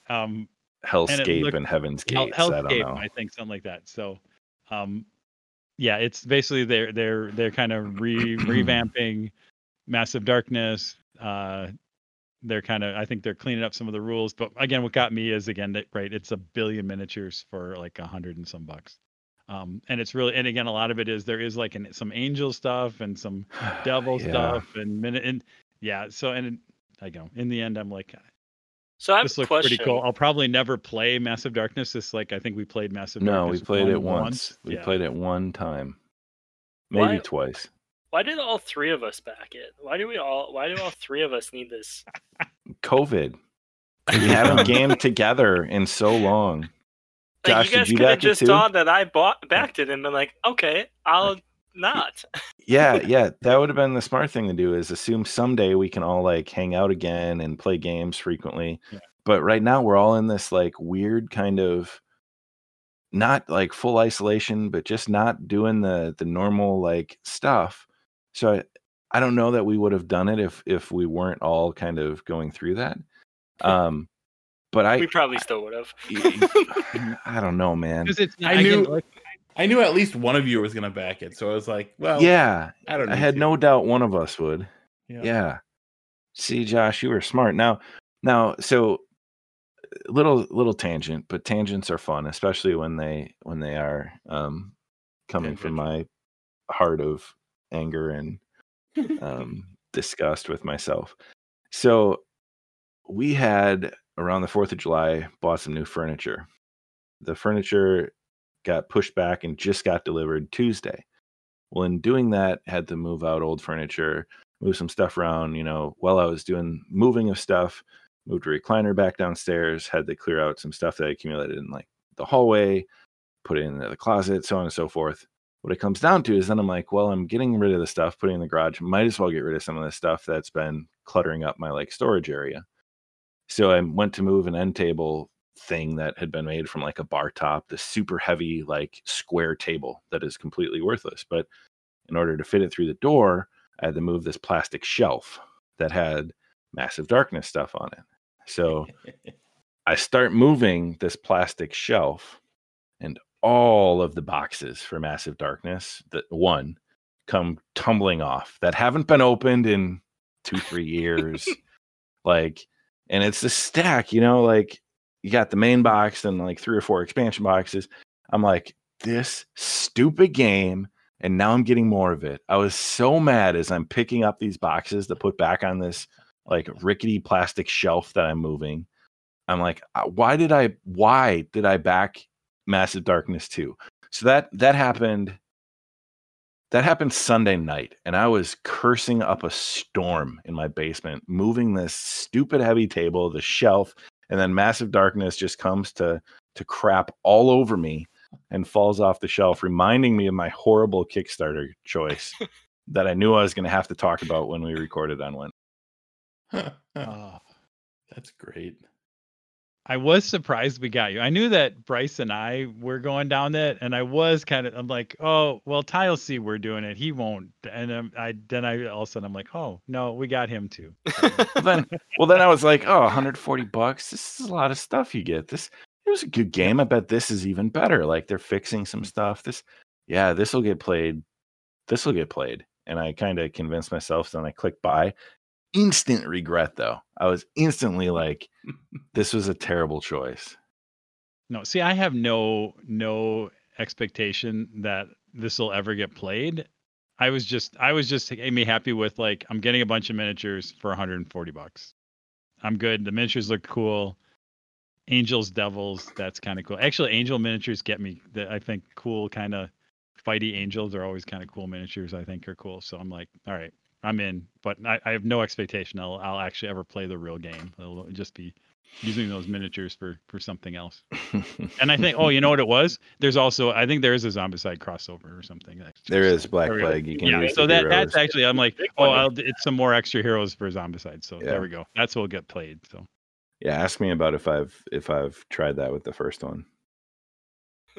No. Tried it with the first one? I have. Well, see, it's funny. What's funny is we have, and sorry for the tangent. Like we've played on Tabletop Simulator, we have everything. So we've played with the Massive Darkness heroes in like a Zombicide, and now we're like, oh, well, we should maybe do this in real life when we get a chance. So, so I've done it, just not with the real miniatures I actually paid money for. That's. All right, let's go to one last Kickstarter thing before I don't know, cut up all my credit cards and tell Simon the cease and desist. So I received a Kickstarter on that's the Dr. Tabletop, these drop tops. Did anybody else get in on these things? These are the things that replace your Citadel miniature paint tops, and they turn them into a little bit of a dropper bottle. I don't have any. I will hold on. I have not. I've just started to replace a couple, and so I don't have a report yet on if are they useful or not. We'll see. It's interesting. It's an interesting way to kind of maybe have a dropper bottle type experience with your red without having to take all your paints from those into actual dropper bottles. But we'll see. The jury's out a little bit. But again, it was only, I don't know, $40 or $50 to get in on that, to have a whole bunch of those to try. So I just got that. I'll report whether that actually worked. The other one I got in on was, this is the second chance on this one. It had a terrible name to start with, and I can't even remember. It was so bad. This is atrocious. This is the better name, Ty. This is the better name. Like the first one was something about rainbows or something else like that.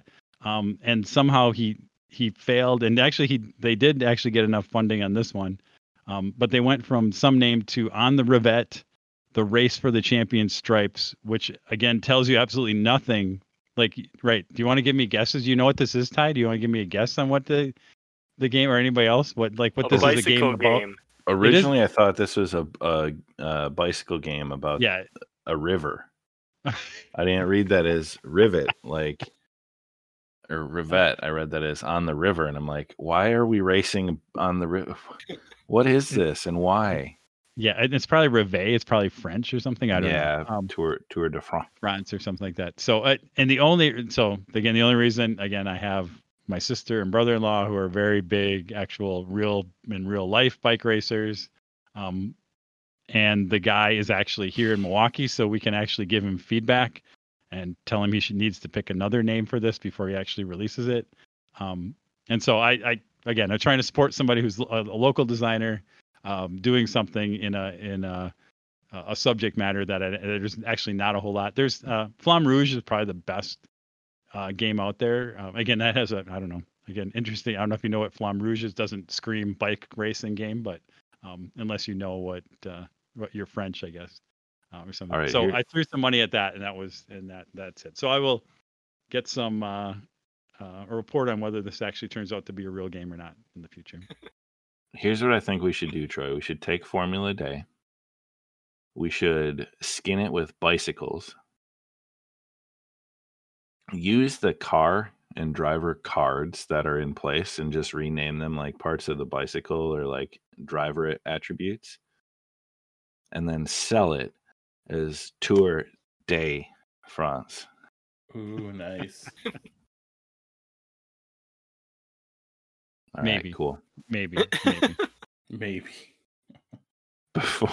Before I go back another worthless Kickstarter endeavor, let's move out of Kickstarter into some other items. Wait. I did Kickstarter the right way. Oh, that's right. Now this is the right. Yes. The Kickstarter the right way. Yeah, you've all heard me complain about my Kickstarter that will be here in 17 years.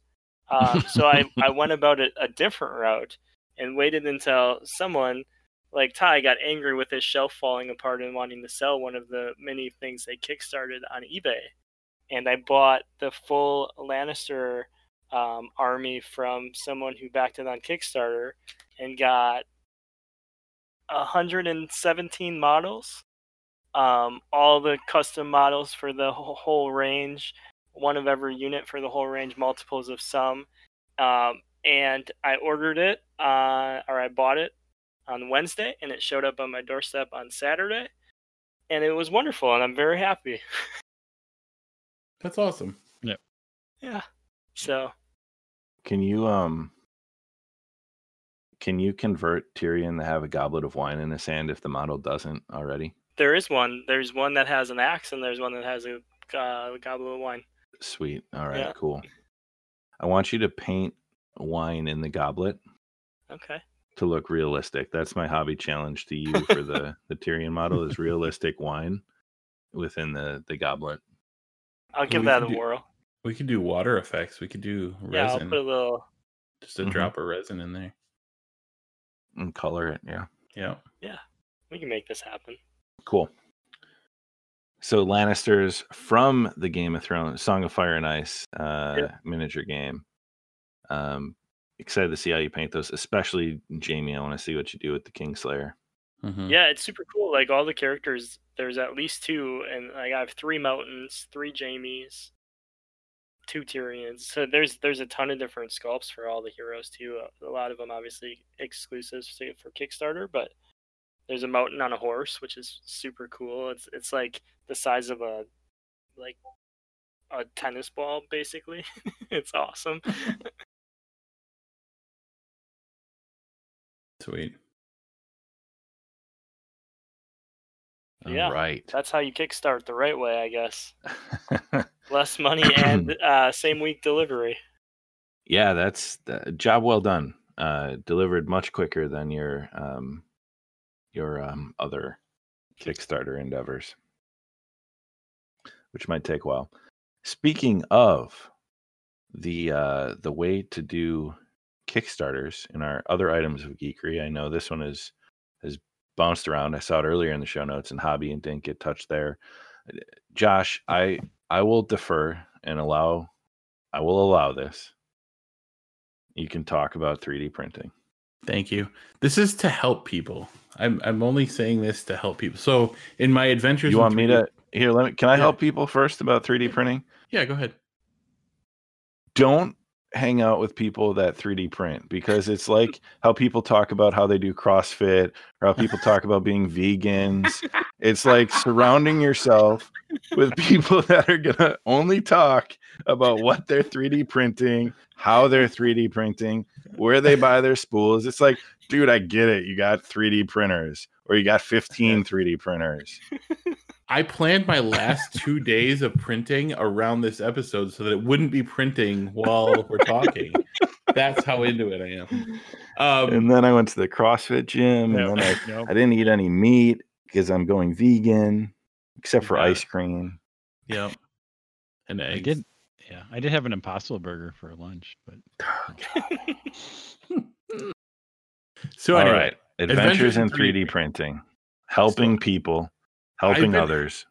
I've been having some major issues with especially prints that have like 90-degree angles on the edges, where they would warp and kind of curl up. And it's been driving me crazy. And Troy has been giving me suggestions, and nothing's really worked. But I've been bumping the heat up, bumping the heat down of both the extruder and the bed. Nothing's working. Driving me crazy. Tried different filaments, everything. What did you do to Hans Gruber? I've been losing my mind trying to figure out what the problem was. And what I read somewhere, some guy was like, hey, just dial down the speed a little bit. So I dialed the speed down like to 60% instead of 100%.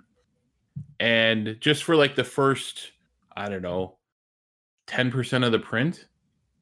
And it has changed the game. It's totally fixed all my problems. So I don't know who needs to hear this, but just slow down your print and it'll come out a ton better.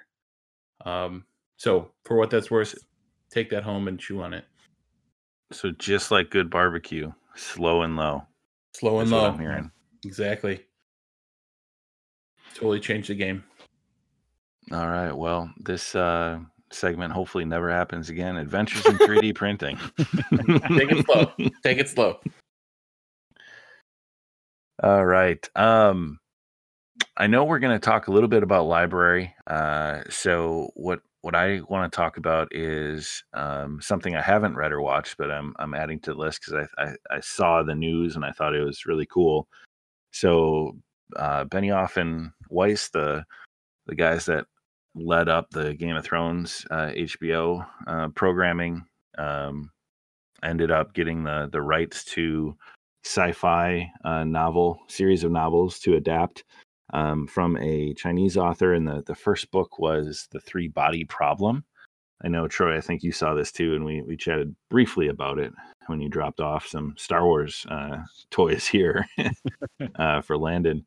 But it's looks, I think Netflix picked it up, so I'm really interested to see what Benioff and Weiss can do with another sci-fi fantasy vehicle, with the flexibility they get from being on Netflix, from a budget and kind of how those releases happen. So I thought that was pretty cool entertainment news that kind of blends this sci-fi and fantasy worlds of pop culture. Yeah, I'm really excited about it. I read Three-Body Problem, and I'm hoping, I think this is one where the TV adaptation could actually be better than the book, or at least the experience I had with the book. I listened to it. Again, it is a Chinese translation. I thought the story and the plot was really cool. It just, I think some of the execution of the actual book itself, and some of that might be because I was listening to it, I felt I had to struggle to kind of get through it, but I was happy I got through it. So I'm actually excited because this could be a case where the TV series actually is a better in my mind, ends up being a better experience than the book did. And again, I think it's a 3-book series at least. And I only made it through the first one, and I was like, okay, it'd be interesting to know kind of what happens in the rest, but I'm not that excited to read it. So I'm happy, and I'll wait for the Netflix series. So cool. And it'll probably be a ways off, so we'll see it probably when they actually show it, and we'll be like, "Oh, isn't this awesome?" And we'll forget totally that the rights were optioned back in 2020, the year that hopefully the world forgets.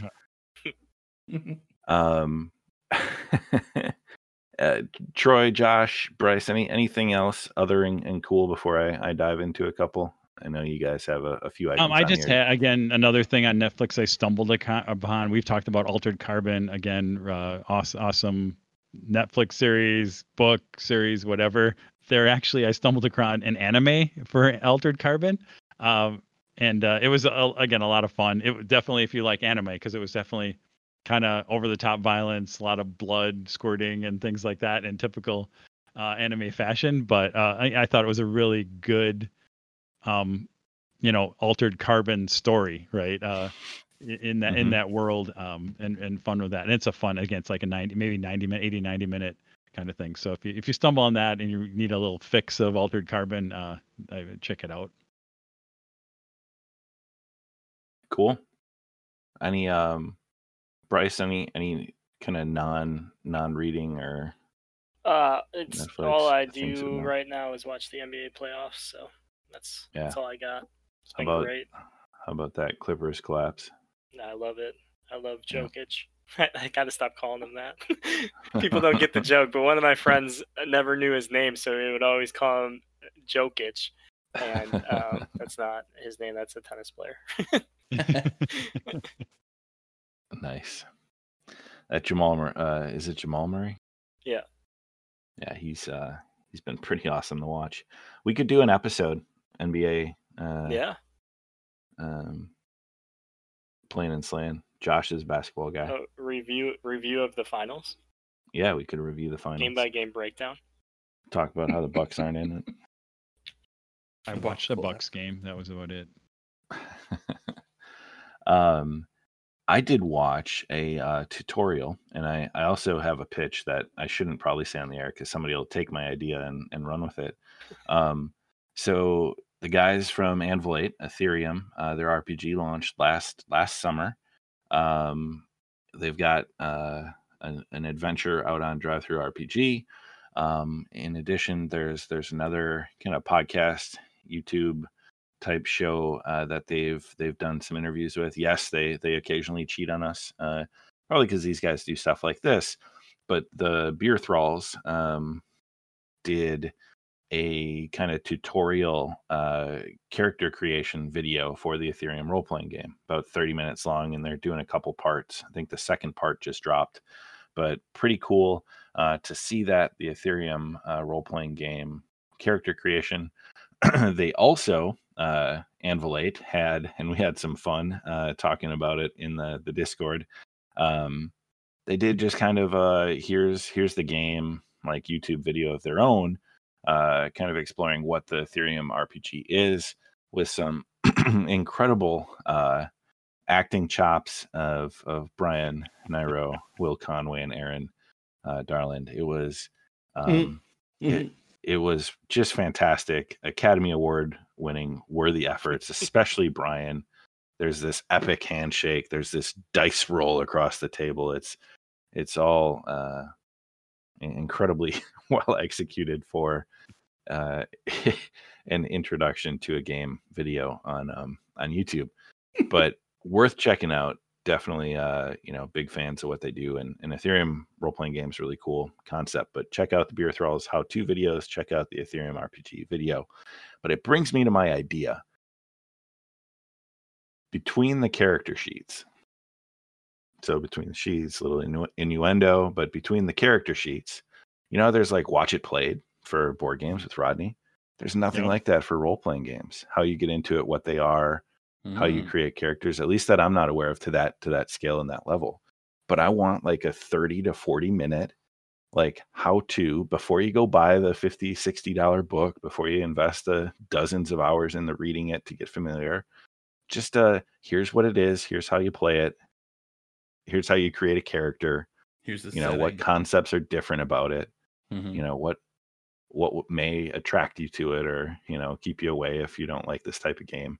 But there's so much of that for board games. I feel like role-playing game books don't get that level of review, of exposure. So that was an idea I had that All right. I need some workshopping. No, I got this. This is good. I like this because I basically, you know me, Ty. I buy role-playing games that I know I'm never going to play. Yeah. Like I have shelves and shelves of bookshelves of RP, and so that's what I could do. I could literally just like, and that's all I do. You like open, okay, here's how you create a character, whatever. But I would feel like I'm getting use out of all these games that I get interested in and buy. But I could at least like, hey, here's how you create a character. Here's the setting, and that's all I ever. And if I never play them, that's great. But at least I've informed other people on what's there. So maybe we'll have to have a spin-off show. That'll be yeah. So that was the title I was working with. I like that. It's good. But yeah, I don't know. That's cool. Yeah, and just to not to. I think our Ethereum, they actually have like 3 or 4 different up on our Drive-Thru RPG adventures for Ethereum sitting out there. I think a few that Aaron have written and Will are all up there. And I actually only said it because because of the video, I went and looked at that and I actually grabbed a few of those. And I think they're only like $5 or something else. So a good way to kind of stick your toe into Ethereum, and then kind of have something to go off and play. Buy the game and then play one of the adventures. That I think Ethereum is really a cool. I think it lends itself too to having kind of those one-shot kind of adventures too, because of the way you can have very different types of adventures, and you're kind of logging into the game. So yeah, that was my thought there. Interesting. Before we close the door on the other segment, was there anything else? I see a few. I don't want to skip past any. I don't know who put that. We've got to talk about those Lumineth dice. Yes. No. The return of Dick Dice. Come on. Yes. No. Yeah, we haven't had Dick Dice in a long time. It's so funny. Like it's gone to a point where initially they're trolling. They have to. Initially I was annoyed. Right. Initially Dick Dice was annoying. Like, oh, why can't they make dice, whatever. And then and maybe it was kind of around the Squig Dice time, right? Where it's like, all right, at this point they've kind of embraced it. Like we're going to do dice that have no functionality but are just kind of cool. And then what set was it? I felt like I was worried they went, and one of the recent sets was actually it was the Lumineth limited edition box. Oh yeah, it was those nice like dice. Yellow totally one, reasonable, usable, functional, not going to get anyone flipping tables or and I was they look clean. I was so disappointed. the other thing about these cylindrical dice columns, like, I don't want to get close to you to see what you rolled, but there's no way from across the table I'm going to look at that pile of dog shit and say, those were 5s and 6s, those were 3s and 4s. There's no distinguishing them. But they're going to just drop flat. They're not going to roll. Yeah, I watched. You got to roll them out. Yeah. No, that's ridiculous. You got to they got to have some area to work. That's ridiculous. Yeah. I love my D6s to have 20 sides, Ty. I don't know what your problem is. Yeah. It's like a D20 that's a 10-sided dice with a plus or minus on it. And you roll it and say everything's the 10 plus because you can't tell if it's a positive or a negative. That's a deep cut. Oh. It is. But I was so happy that they went back to that. The Lumineth dice were just them embracing, because I was worried they were going away, like they were going to go back to have functional dice. And I'm like, that can't happen. And these are just above and beyond. Like, you thought the Squig dice were kind of the pinnacle. No, like the Lumineth one set a new bar, and now it's just like, where can they go from here? Like, it'll be. And correct me if I'm wrong, but I've seen some of the pictures I've seen have them in numerical order: 1, 2, 3, 4, 5, 6, 7, 8, 9, or 1, 2, 3, 4, 5, 6. So they don't go to 20, Josh. Come on. No, they are 9 sides. It's 1 through 9. 1 through 9. Well, and there's a symbol on the 4 and the 7. Yeah, that's and the the other 8 thing. never comes up because the A has like a divot, like a bump, like that extrudes from it, so it'll never land on that side. There's a symbol on both the 1 and the 6. This is the Yeah. closest they've come to true dick dice. This Yeah. is like Oh, a yeah. dick-shaped dice. Yeah. Ha! All it's They missing. clearly listen to the show. That's what They're this micro means. penis dice. Yeah. They are micro Hardcore penis dice. trolling the Playing and Slaying show with the Lumineth dice. Ah, those Let me sons take of out my bitches. dick dice and measure the 1-inch combat range of this weapon. No, they're 3 Oh. inches. It's Yep. the spear. But see, I'm not You gotta worried. Like, stack 3 of them together. but see, I've gone completely over. Like, I'm at the point where I am now expecting, embracing, like, I want to see how far Ridiculousness. they can push it. right. Like I'm way. I like at first I used to be annoyed. Right. I used to be like, oh, why can't? And now it's just no. Like, let's just go in and embrace it. And like I said, I was actually worried that they were gonna go away and actually make functional dice. And like I'm no. waiting for the next set to be giant spongy dice. Like Spongy. Well, I like- don't know. Is there like a death die that's not even like just skeletal hands somehow, and depending on how they land, like you count the fingers or something? I don't know. Like I think there's more things out there that they can do. or So, make Not the dice yet, out of but acid. tweet- They burn through your hand or something. Yep. Not yet. Tweet at Ben Johnson and they'll make it. If they need to continue this one-upsmanship of dog shit, they will find a way to make it happen. The dice. Hey, are we complete realized we couldn't circles. give you guys models for 6 months, so here's a bunch of crappy dice.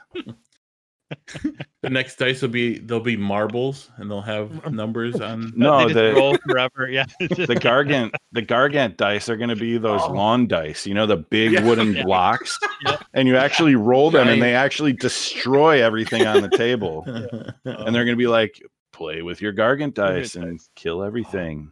And you have to throw them over your opponent will head. probably kill you. Yeah, like a boulder toss. Yep. So, yeah. Stupid dice. Man, my blood pressure's got to be up. I'm just... I saw them and it legitimately, I was like, this is so stupid and silly. I And thought it was it's so fake. funny because some people love them, some people hate them, some people don't care, but it's like they're just trolling. Like they are now doing things just to see what they can get away with. I thought for sure when I first saw them that they were fake and they were just gonna be like, just kidding. Here's the real one. Yeah. And I was like, no, these are the real thing. Oh my god. Yeah, they didn't tease them on April 1st. Yeah. Right. Ugh. Like Primaris Flakes or whatever the cereal they teased was. All right. Anything else before we take a much needed break? Yeah. Let And, Ty kind of lowers blood all right. pressure. Yeah, I go de-escalate the situation. All right. That being said, before we throw open the doors to the BOD library, we're going to take a little break. Come back here in a few moments.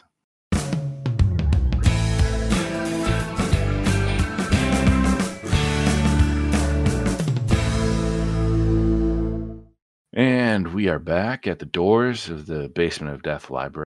It sounds pretty quiet inside, but we're going to open them up and see what we have been reading, watching, and listening to. Josh, I'm going to let you take this one away because everyone knows you are the most voracious reader of the group. False. But actually, this time, you have some more books. I do. And Troy can chime in here too because I think he just recently finished the first book too. Question mark. Yes? No? Maybe? Troy? Oh, the King's Read the Dark Darkness? Tidings. Yeah. Yes. I'm in the middle of the second book. So Okay. Yeah, I'm like a few chapters into the second book. So yeah. But yeah, so King's Dark Tidings, I think this was a Bryce suggestion, if I remember correctly. Yeah, super good. Really enjoying it. And I think we're gonna do a more in-depth thing later. Is that our plan? Yeah, I think like a mini-sode, like a book club style discussion, because it's rare that there's something we've all read. So this will be a good chance to kind of, for Bryce and I, to revisit the first book where it's recent for you guys, and we can kind of identify some things that we can extract and talk about a little more in depth. So look for that upcoming. Maybe we'll release it as a separate mini episode or insert the segment into our next one, whatever it may be. But yep. We'll be we'll probably be a little spoilery, but that way people, if they want to skip over it, we'll know when to skip over it. But that way we can dive in a little bit deeper. But that is Free the Darkness by Kel Cade in the King's Dark Tidings series, book 1. Super good. Really enjoyed it. Troy, what's happening in the Siege of Terra? Siege of Terra, book 4, Saturnine, Dan Abnett. It's lived up to everything I anticipated, because once we got to a Dan Abnett book, it's definitely my favorite out of the 4 so far. It's interesting where I have the collector's edition, so I started reading it, and then the audio version came out, and so I restarted it to listen to it, to listen to good old Jonathan Keeler, and I want to say Emma. I can't think of what her name is. She does some of the female parts in there. Again, the performance is really good, and it's a cast of thousands. Like in some of the notes that Dan talks about, it's like he's like, how do I get all these? There's so much happening. How do I get all these people in the book? And he again, it's a really good. And it has a little bit of a different. Again, it's interesting as you go through the Siege of Terra, different things happening, and they all have a little bit of different approach. The first one is very much the Solar War, is very much kind of a void war, kind of what's happening as that comes into there. You're going to make me think Lost in the Damned, and the second one tends to be things as things start to happen on Terra themselves. And then Gab Thorpe's the Last Wall really has interesting, and he does some different things on that one with how in terms of pacing and how he actually tells the story a little bit out of order. So interesting there, and very much some of the guardsmen point of view there. But again, there's plenty of Primarchs, plenty of the Abaddons and all the people you're used to and all those things. But I loved Abnett in Saturnine, and there's some really cool things happening, and there's a bloodbath. Like there's a pretty good body count of different of people in this one too. Everybody's reading all the Siege of Terra books, I assume. But I will, and I do owe an update to our reading guide that people have been pinging me on there about when are you going to update and what are you thinking about the Terra books, and so I've been answering that, but I do owe them that, so look for that on the Basement of Death website coming up as soon as I sit down in front of the keyboard for a couple hours here or something. So I just want to know once we get to the cataclysmic battle between Sanguinius and the demon. I think we got 4 books left, so that's going to be towards the tail end. Oh, there's some epic. Again, I don't want to. Sanguinius has some epic scenes in this book too. As he should. He's the greatest Primarch. Yeah, so I mean, there's some. There is one really cool scene, and he has some really interesting. It's interesting what they did with Sanguinius too, because I think Abnett actually went a little different way. There's some, and I don't want to get any spoiler way, but there's some stuff where Sanguinius is key into how the story kind of progresses and how, and a lot of it was kind of filling the gaps. So it's more of like we knew these things happened, again, just basically from old lore and things like that. But how basically Abnett used Sanguinius to kind of tie these things together and to kind of explain how these things kind of happened was interesting. It was there's an interesting twist there that I'll just leave that as a little bit of a tease. So you find out he's actually the Emperor's favorite. Yeah, I know. Josh, a little bit of Netflix going on. Yeah, so I finished The Last Kingdom, and this was like a while back, like probably shortly after our last episode. I finished The Last Kingdom, which is kind of Vikings, Game of Thrones style, super good, and yeah, I highly recommend. And then I started on Umbrella Academy, which is based on the comic book series, and A lot of also fun. crazy good, a lot of fun. Yeah. So yeah, I cranked through that as well. So kind of superhero-y type storyline. Really, really fun. Did you do the second season of Umbrella Academy? I did, yes. Okay, Yeah. you're all the way through. I watched part of the first, but it'd be interesting to know if it's good. Yeah. It's worth a watch for sure. How about you, Yeah, Tyson? I started Umbrella Academy season 2, then I got distracted when I realized that the 100, which was one of those like kind of crappy CW shows that ran for a while. But I had watched a while back the first 5 seasons, and season 6, the final season. Originally, it's a group of 100 kids that are sent down to the Earth after the Earth had been like thought to be destroyed, and humanity had moved into these space stations, these arcs. And they were the first to like come back to the Earth to see if it was habitable again. And now it's gone so far from there, like cryogenic, like, or not cryogenic, but stasis, as they try to find another livable planet. And like, this group of kids that are now, it's funny because it's clearly one of those shows where the people who are in their 30s are playing people that are supposed to be like 19 or 20. But so I'm working on finishing that because it's it's that post-apocalyptic kind of sci-fi ish, and it's actually a decent show. I think it has some glaring like problems with production value and stuff, but it's relatively well executed. And I know it's based on a book series. Haven't read any of the books, but No, it's not the sequel to Wall-E. not quite. What happens after they get off the quite. cruise ship? No. Yeah. Oh, okay. I thought it was. Okay. Yeah, it could maybe same world. So, and then Lovecraft Country. Now this I want to talk about with no spoilers, but this is, if there's been a must-watch show of this year, it is Lovecraft Country for me. There is not a minute of an episode that goes by where you're not tense and waiting to see what happens, because it puts these two drastically different things. One, the supernatural, dark gothic horror of H.P. Lovecraft, Cthulhu, monsters, and mythos, up against the kind of stark reality of racism in post-World War II America.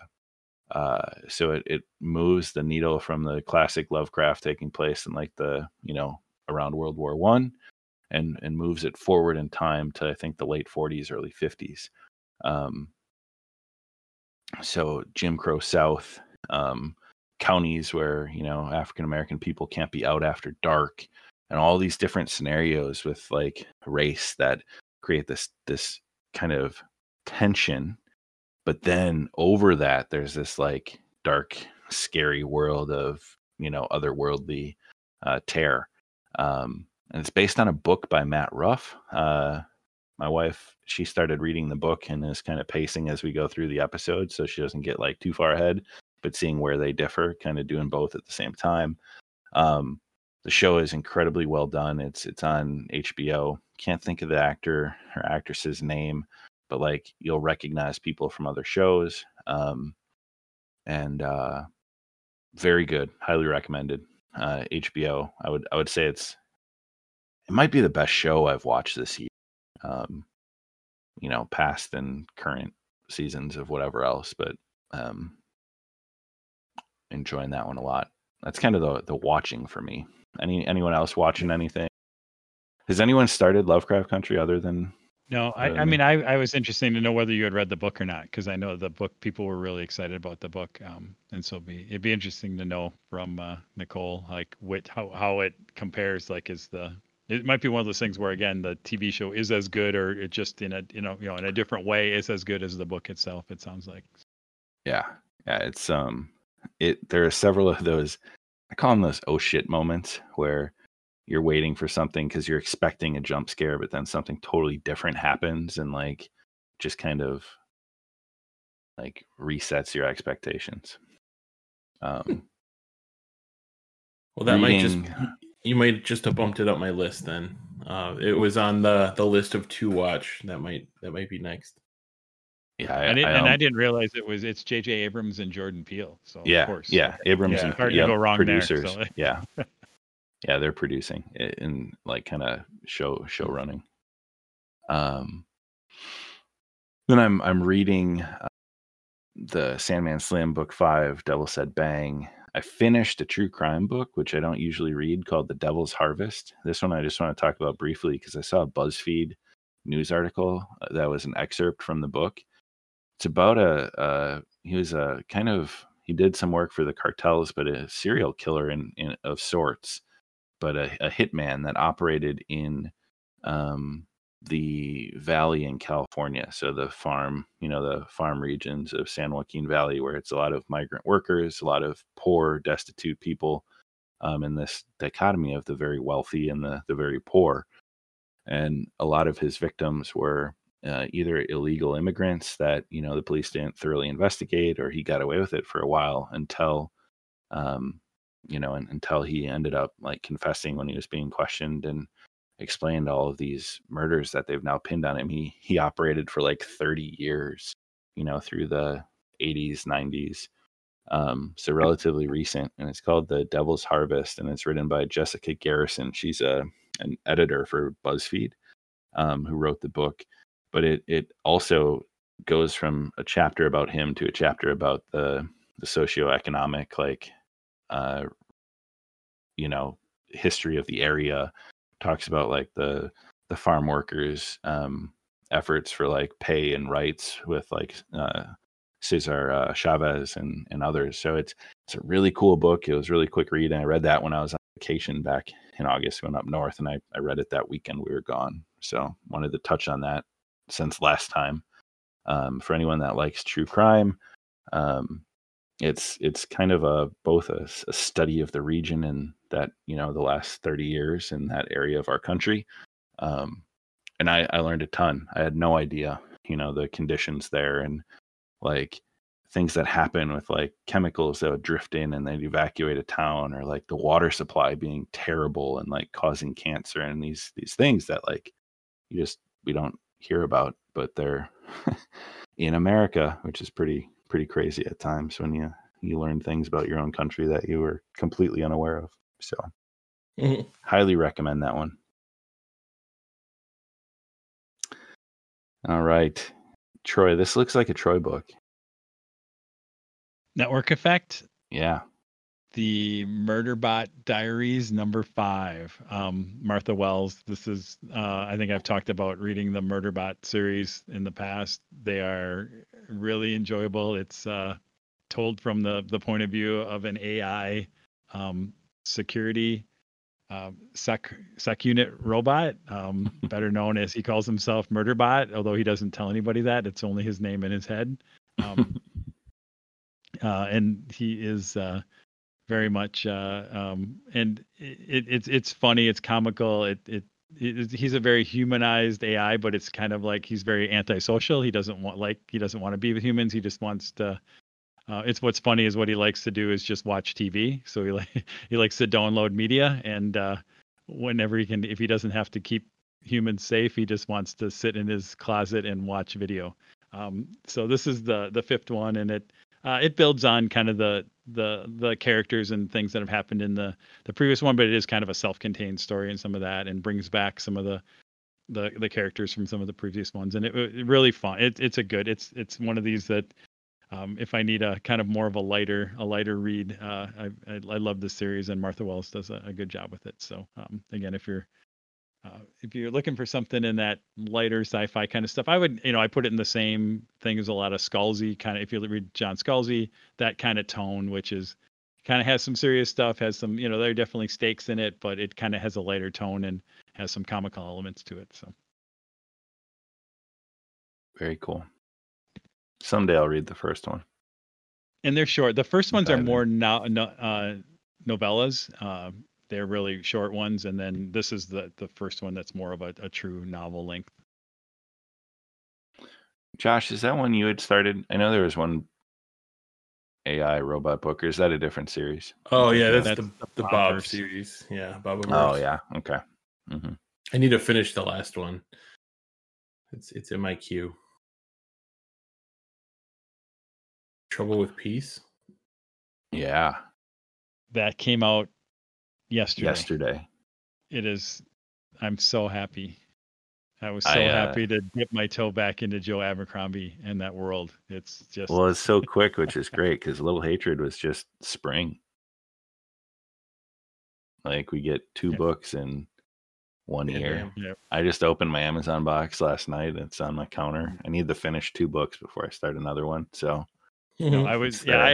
I worked really hard to finish Network Effect, and then I finished it on I think Monday, and then on Tuesday I was able to jump right in and get into the first hour or so of Trouble with Peace, and it picks right up where Little Hatred goes, and all our and a lot happened at the end of that first book, Mhm. and so I'm actually more excited. Like I'm really excited to see it. He set so much stuff up, and so it'd be interesting to see where he goes on this one. So, but yeah, you can't go wrong.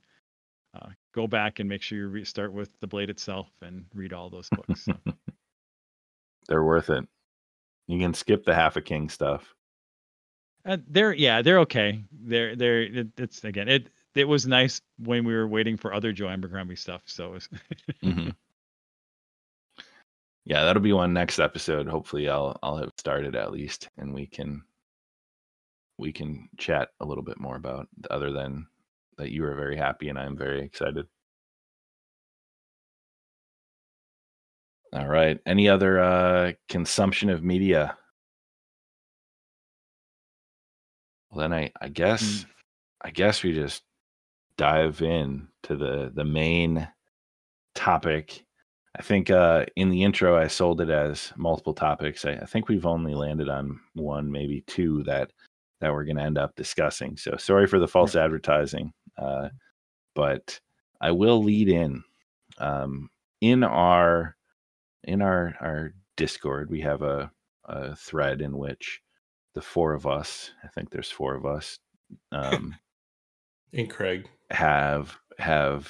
we share thoughts on a number of topics, sometimes related to the show, others related to things we've seen or things we want to talk about. And I don't know how it came up, but there was it got a little tense. There was some tension. yeah. Well, I think and I believe I started it because I believe my appearance on Cubic Shenanigans, I mentioned the fact to Dan and Brendan that I did not like. I thought I got getting their opinion on what was their thought on these objective marker templates that we're seeing now. Yeah. And I believe, Ty, you heard that, and you had a take. Yeah, I did. So just to level set, they are the Honest Wargamer. So Rob Symes is where the first of the clear ones I saw.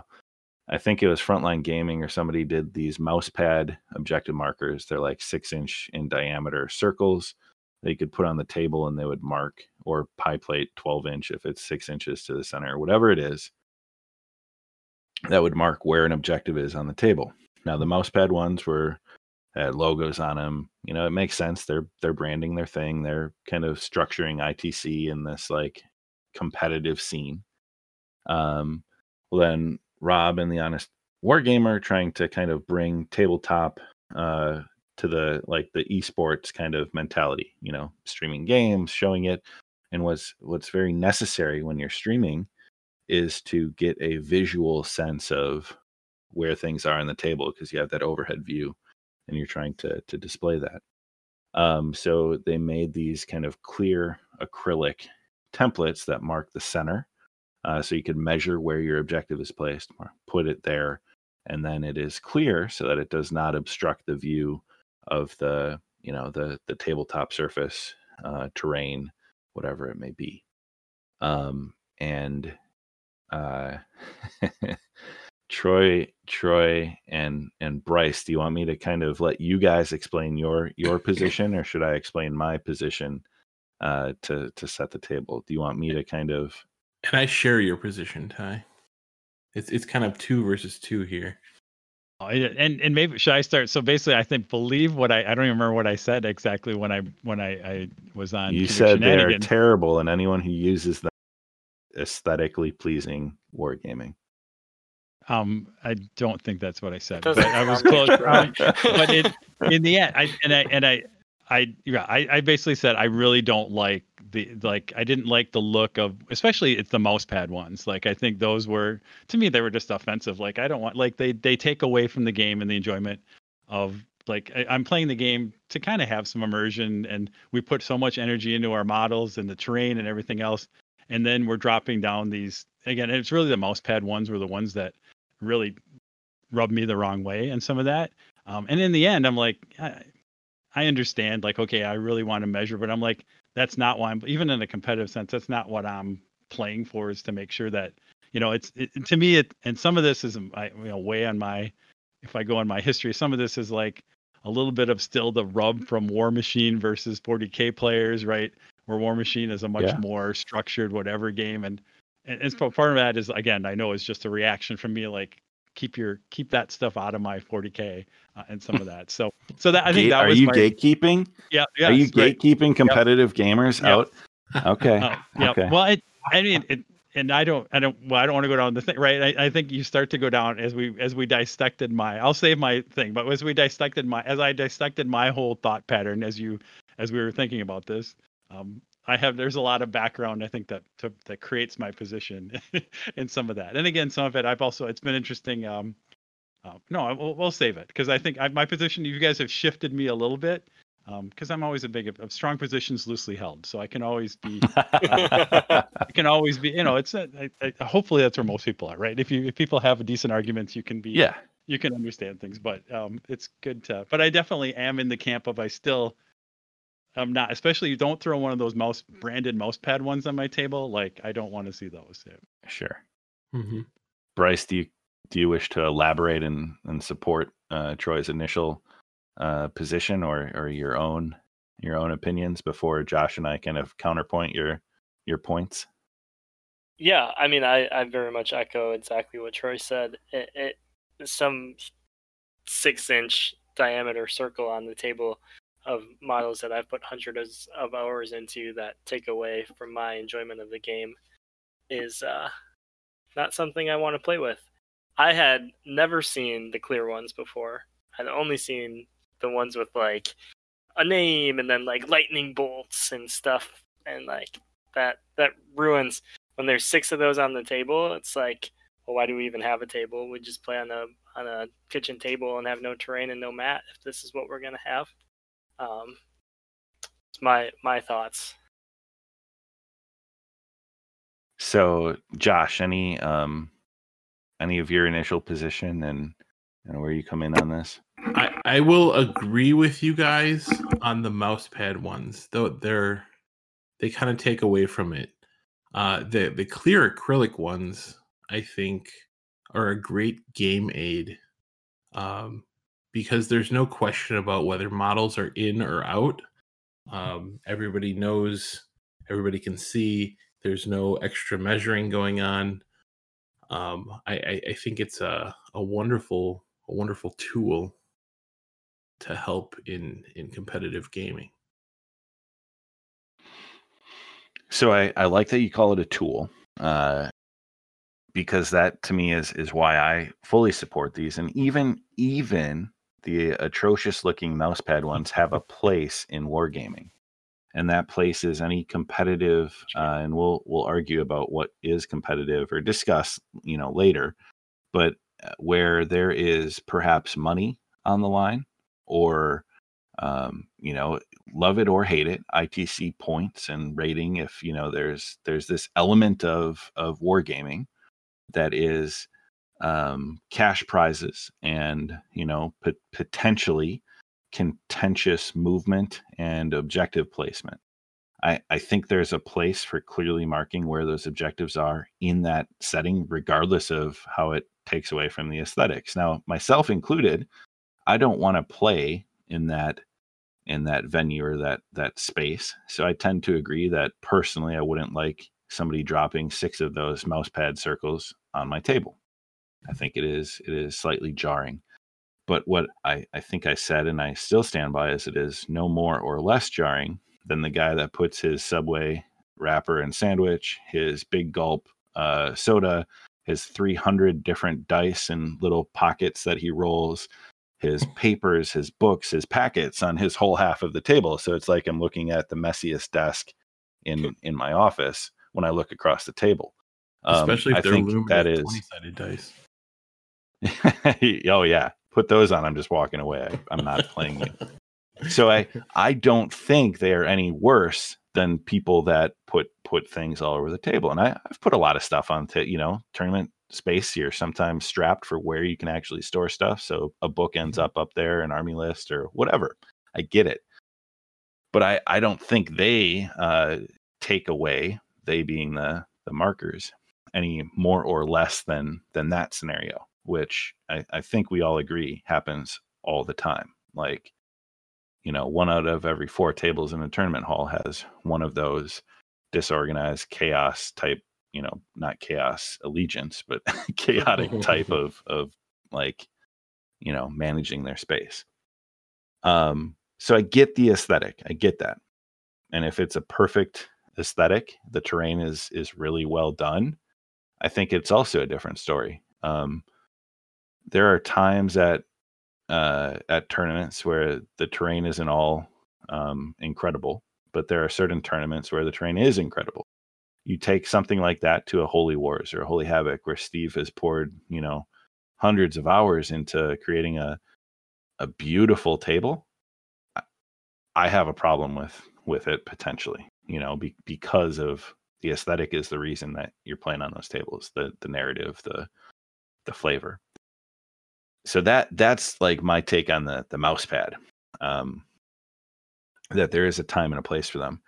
The clear acrylic ones, I am far less concerned. And I saw a picture on Twitter I sent you guys, because I'll be honest, there were 6 on the table. I could only find 4 at first glance.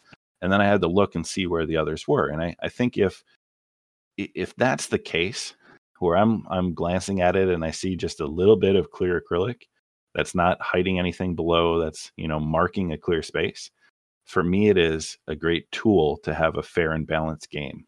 I've personally been subject to contentious moments at a table where measuring from an objective has been a point of my opposing player that called me on a measurement. It was a fraction off, because who knows, maybe that 16th of an inch was lost when the little tiny objective token slipped.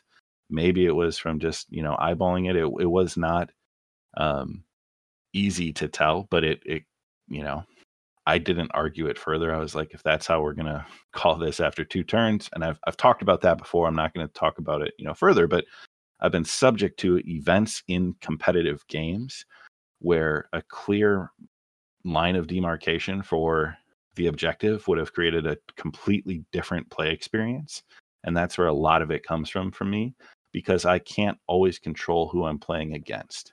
If I'm playing with the 3 of you, I don't care. I do not need a clear acrylic marker to tell me where the objective is. I'm playing for a totally different experience.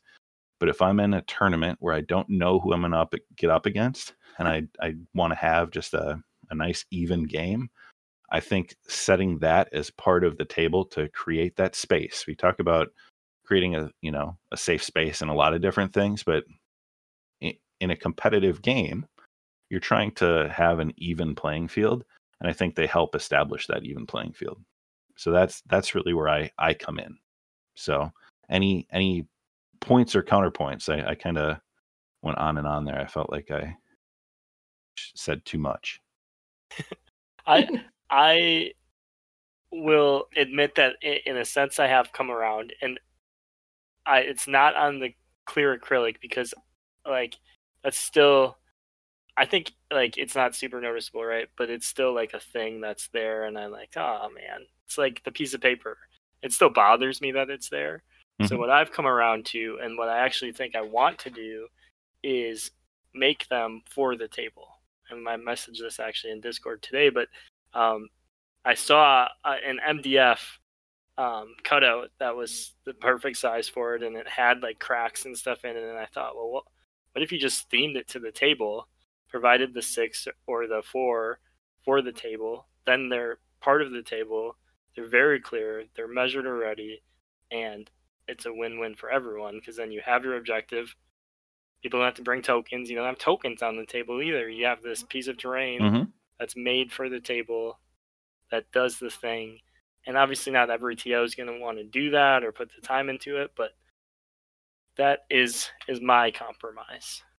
No, it's interesting, Bryce, how I've been in the same as I tried to absorb. Again, it was the picture you sent, Ty, of it's interesting, the clear ones, the acrylic ones that kind of had, I'll call them like they kind of have a like a target on them, kind of, right, of that. I actually, and again, in my narrative mind, I'm like, oh, in 40K, I'm totally okay. Because in 40K, that's that's my electronic readout. That's what the Space Marine's seeing in his helmet. So I could buy into that. Like I could make that work in my mind with, oh, okay, I can believe that. And then it was funny, Bryce, I was the same way. I was watching, just because we were doing this, I saw a review of somebody had, a MDF, objective counters. I saw the thing. I'm like, oh, I'm going to hate this. And I watched it and I got in the same thing. And I'm like, oh, hold it. For like AOS, I dry brush that up as a stone thing. And all of a sudden I was like, holy shit, like this, like this would bring me around. Like, okay, now it's actually a piece of terrain.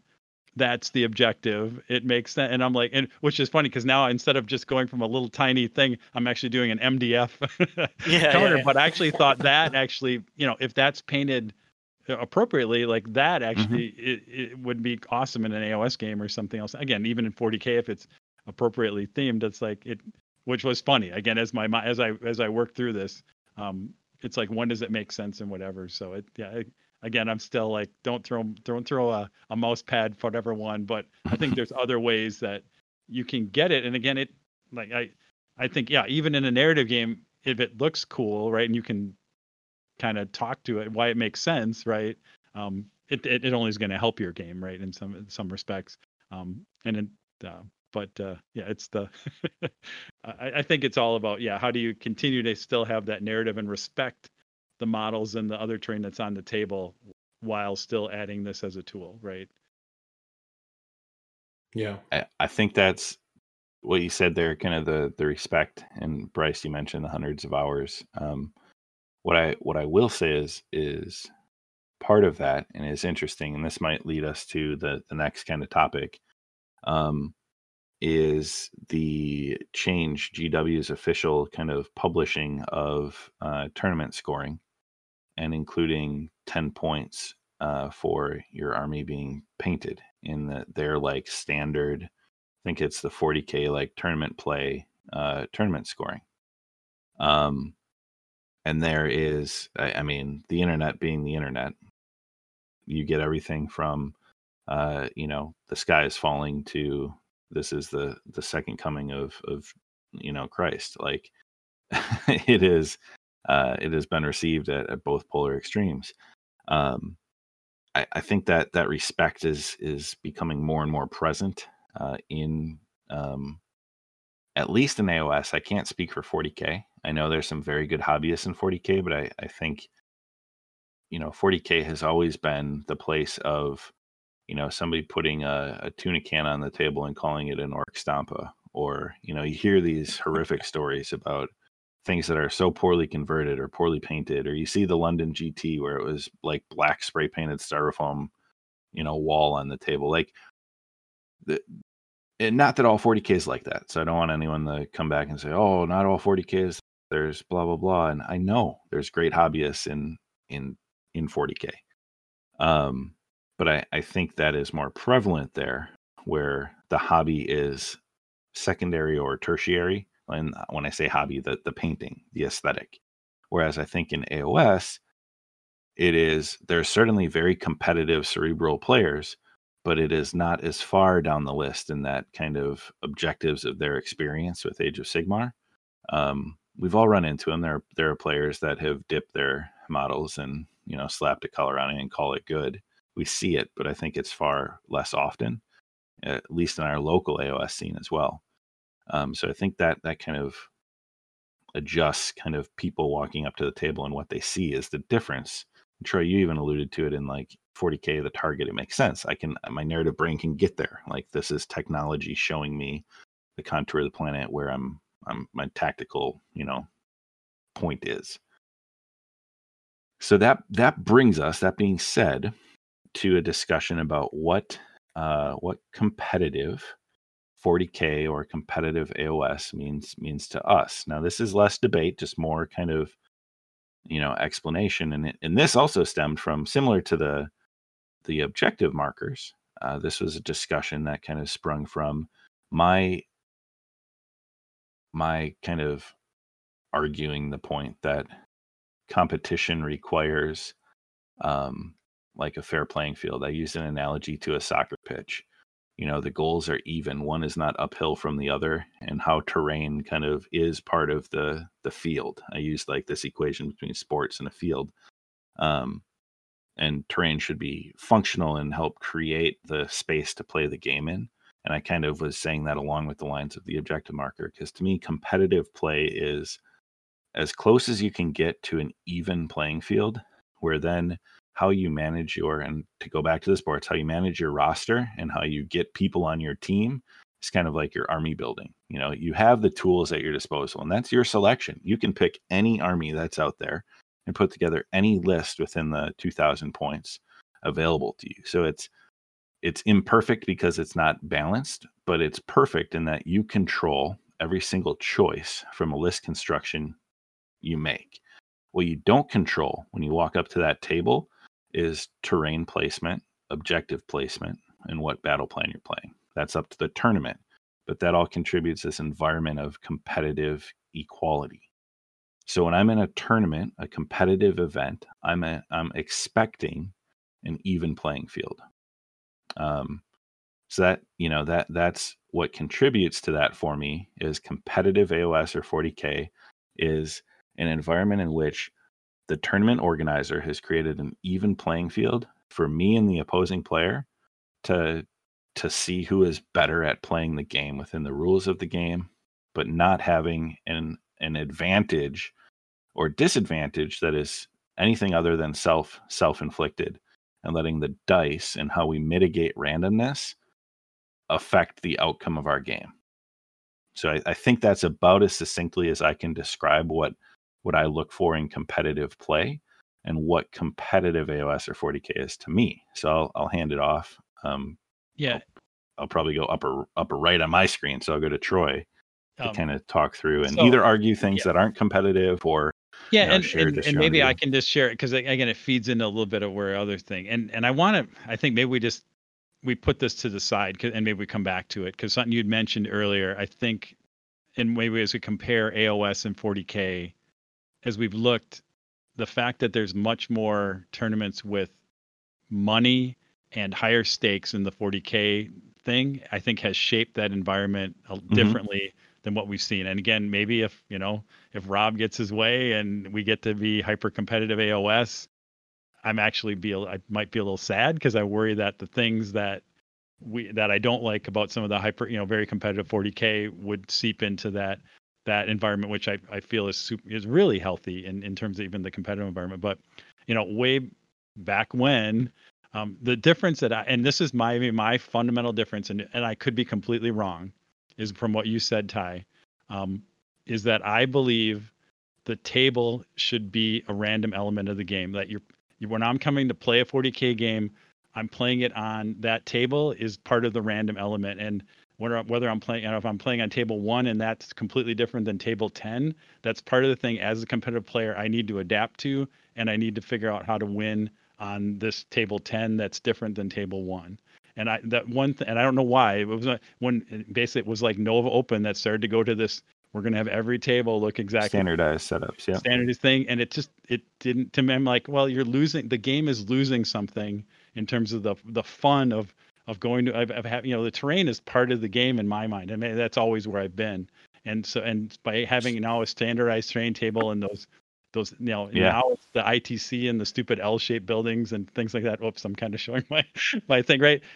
Right. It standardized terrain in some respect. I feel like it's that you're losing something of the fun part of the 40K, and that it should be a challenge to the. But I totally understand what you're saying, Ty. Right? As a competitive player, I want to remove as many random elements as I can. But I've always believed that part of wargaming is I'm going to this table and it's a different.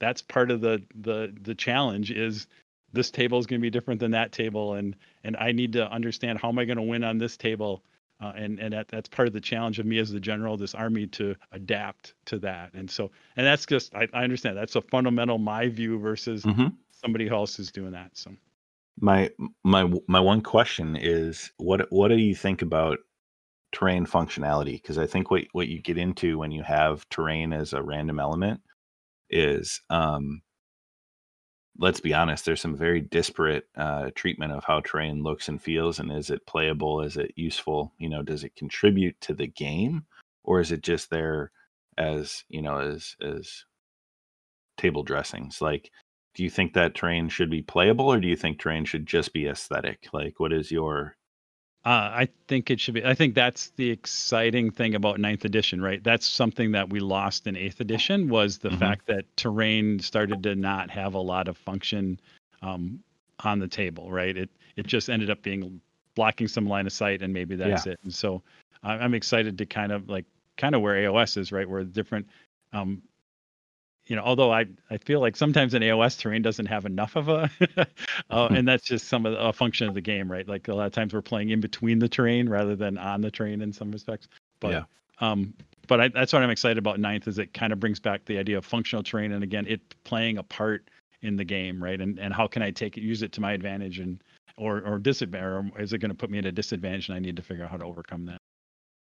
Okay, cool. I'm going to move over Bryce. So actually, kind of, I think right in the middle of what Ty said and what Troy said, to what I actually want to do for Ragnarok is have the templates or the bases of the terrain be 3 different sizes, so a small, medium, and large, or whatever it is. Sure, whatever's on them might be different, but each table then would have 2 large, 3 medium, and 4 small. And the base size of the terrain would be equal across the boards. Some might block more line of sight than others, but the footprint that it takes up and the maneuvering around it or through it would be relatively the same. Just because I do think there's countless times in my experience where I've been on a table that has this huge piece of terrain in the middle, and then a bunch of little stuff that you can't move through, and all this stuff that's hindering. And then the table next to it has 2 farmhouses, a set of trees, and a pond. And that has a huge impact on the game. And some armies benefit from it and some don't. And sure, it's random and fun, but it's also really annoying if you can do nothing about it, when if you would have played the person on the table next to you, it's a completely different outcome. So I do think that having the terrain standardized is important, but I think there's a way to do it and still have everything be unique. And there's always going to be you can't walk up this cool looking wizard's tower. It's kind of just there to block line of sight and to be in the way and have to maneuver around it, or consider your flank is protected or not protected or whatever. So I know that that's impossible unless you have the same 12 pieces of terrain on every table, but I think there's a way to meet in the middle and have the terrain be similar across the terrain, but have each table look unique and feel special. I think that's a really good point, and I tend to agree with you on that. I think for me, knowing what you're coming into is important too. To Troy, your point about terrain being one of those random things you need to conquer as a general at the table. When I think of it in that competitive mindset, and I occasionally I take competitive mindset in an AOS tournament. I don't just get hammered and then see what happens with random chance. Sometimes I get a little more cerebral at the table. If I knew what I was looking at going into it, I think I would alter my army list at times to play to the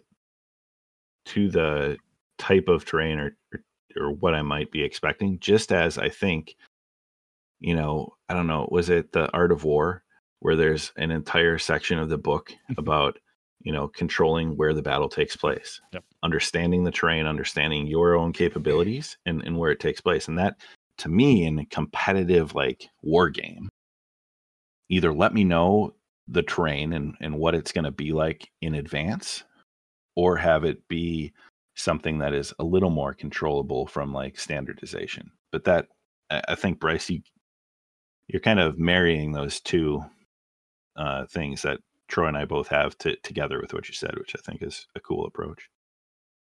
Now, I have a question for the group. Let's say the terrain is more or less standardized-ish.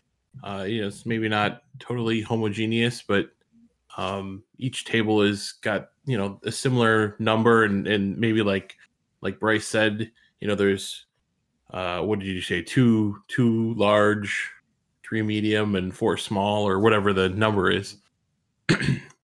But let's say some of the terrain is skewed to one side or the other, per table. Maybe it's not spread out exactly even, but you do have that random ability to pick sides. Does that how do you guys feel about that type of situation? So I think it's on the TO and his help between games to walk through the hall and reset the tables.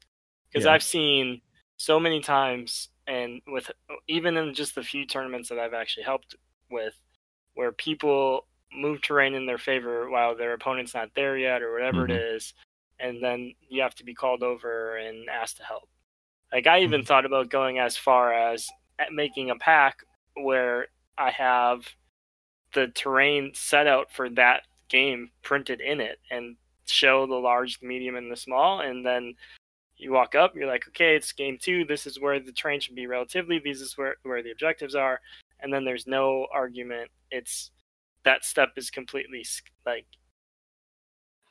taken out, because it's super annoying and stressful as a TO or an assisting TO to have to deal with that crap. And like the last thing you want to do is be called over and have to listen to 2 people complain about where this piece of terrain should be in the center of the table. And if you lay that out from the very beginning, you take your stress off yourself as a TO, and you make it very clear to the people at the table, like, this is what it is. And then it's a different table every game too. So you can shift and have, the bigger pieces on the left or the right or the center or whatever it is. So it's like a different game every time too.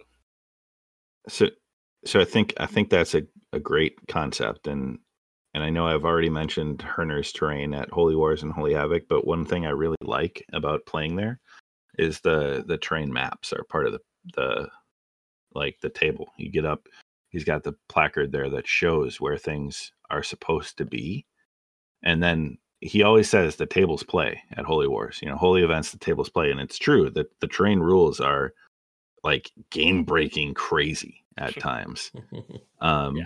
But you know what you're getting, and you know where everything is. So it's not like I, as a less scrupulous player, could go and say, oh, Troy went to get a cup of coffee, I'm going to shift this thing that does D6 holy wounds a turn 6 inches his way so that it screws him in turn 1 versus, sorts it out in the middle. Like, I hate the fact that I'm thinking about it and controlling shitty behavior.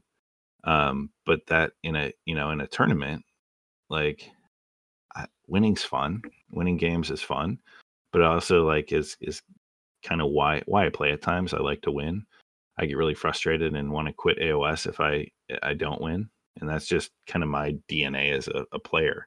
And the fact that I have to worry about people that are so focused on winning that they're going to like cheat to win or attempt to cheat and use the terrain's just another vehicle for them, that kind of bothers me. So to your point, Bryce, resetting, having a map is, I think, important to me as a player. Yeah, and I think all levels too, right? Because I've had, just thinking of this Walpaka, the top table in game 4 made me come over and decide where the terrain needed to go. And the guy on table, 47, did the same thing. So it's like, it's not just good players or bad players. It's like there's always people in between. So if you just can eliminate that from happening, then I think it just provides a better experience for everyone, because maybe they're playing a passive person and they don't want to say anything and they'll just concede and let the person ruin their game. You can take a simple step to stop that from happening.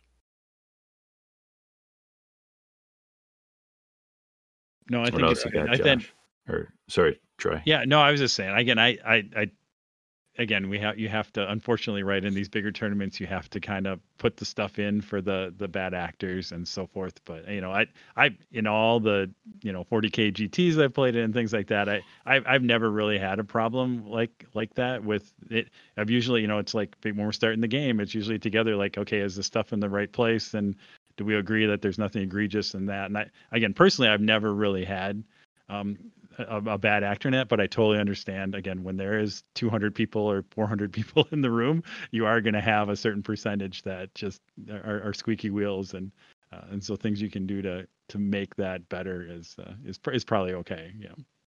Yeah, I always try to talk about terrain, or like, if an objective is going to land on something weird, where it's like falling off or whatever. Hey, are we okay shifting this piece just slightly so that, whatever. Or if it's a large piece of terrain, like Bryce, like you were talking about, can we go up on it? Is this impassable? Setting those ground rules ahead of time, I think helps with that to some degree, at least. Yeah, and I mean, for the sake of argument, we're all relatively reasonable individuals that are interested in the social contract of having a good game with people. Yeah, sportsmanship is important to all four of us, so I think we do that. But as the bigger the tournament gets, or the more people that you have, the more chance you have of that guy being there. The individual that, when you bring your own train, brings 5 unplayable things that are these graveyards that just, he has no problem flying over them, but anything else won't be able to touch that space on the board. Like, you're going to get that guy or that girl, whatever. You're going to get somebody that's out to just crush the fun of everyone else in the room in some way or shape or form. But like, we're reasonable people. We have those discussions. We say before the game, hey, this huge temple here is in the way of like all the dice I need to roll. Can we just shift it half an inch? Or this objective token is going to fall off this stupid hill that serves no purpose other than making models slide off of it. Like, we're going to have those discussions because we're reasonable people that are looking to have a shared experience with our opponent and make it a good game. We're not there to make enemies and earn the wrath of 40 other people in a tournament hall. Like, that's not what the 4 of us are out to do. Yeah. But it goes back to the TO's responsibility to take as much of the chance of something like that happening away, so that everyone can have get the most joy from the tournament, increase the utilitarian kind of like greatest good for the most people. For sure. And I will say, I love your idea, Bryce, about kind of standard stuff, but looks different or whatever. Because I think you would trick me. Basically, you would do that, and you'd basically have standardized terrain, but you'd trick me into not thinking that it's standardized terrain, and so it'd be best of both worlds. So it's like. Any other thoughts or questions on kind of competitive 40K and Age of Sigmar and what that means to us? I think that was some good discussion. Any other thoughts there? I think we at least for now, it's late, so I think we're probably out. We're probably all out of thoughts. This is a marathon episode. This is good. This is what happens when we delay 2 weeks. We just get more and we want to talk more. Hopefully our listeners break this up in like 3 parts so they don't miss any of the fun stuff. All right.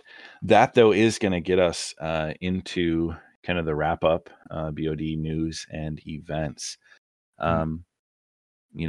COVID continues to rage across the United States and other parts of the world. England, new lockdown, kind of changing the course of things there, and we'll see when we get another tournament or convention of some type. I'm not aware of anything really cool coming up online. I think GameholeCon has some registration for their online event coming up, or game submission. There's some windows there.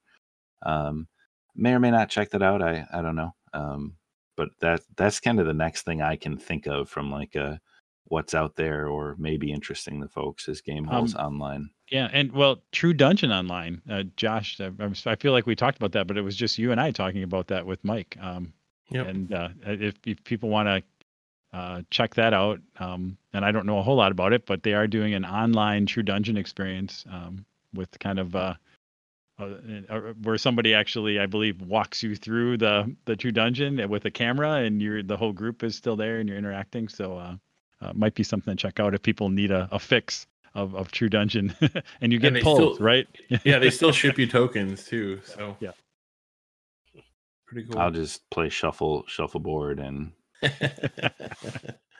watch terrible YouTube videos of fantasy actors that aren't really actors. Sweet.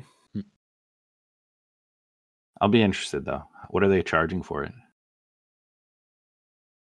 Do you remember, Josh? I don't remember. I don't remember. It's not cheap, but it's not super. It's not $80 or whatever. It's not $80, but it's still probably it's still probably more than $30. That's I think. Oh wow! If I remember. I don't remember what the number was, but yeah. Okay, we'll have to get that for next time so I can rant about a 30-minute online experience with piss poor camera work. Mike said it was pretty cool for what it's worth. So. All right. Our biggest True Dungeon fan has told us the online event is pretty it may be a little biased, but yeah. All right. Anything else? Events, upcoming news? All right. Well then, thanks for listening. Please leave us a review wherever you might listen. I like reviews, even if they're like, these guys are completely mediocre. Everything they say is boring, and I turn it off after 5 minutes. Let me see that so we can get better. You got to put this in the start of the episode, because if they turn it off after 5 minutes, they never hear you asking. Oh, that's a good call. Episode 49, the Joe Montana episode. I'm gonna do that. And don't forget potato. But find us on potato. That's right, potato. We should change the word now and see if anyone actually gets that. The prize is no longer potato, it is now banana. If you've listened this far and you tweet at Josh, potato becomes banana, you win the prize. Potato becomes a banana. If you send potato, we'll give you a small prize. If you send potato becomes a banana, you get a big prize.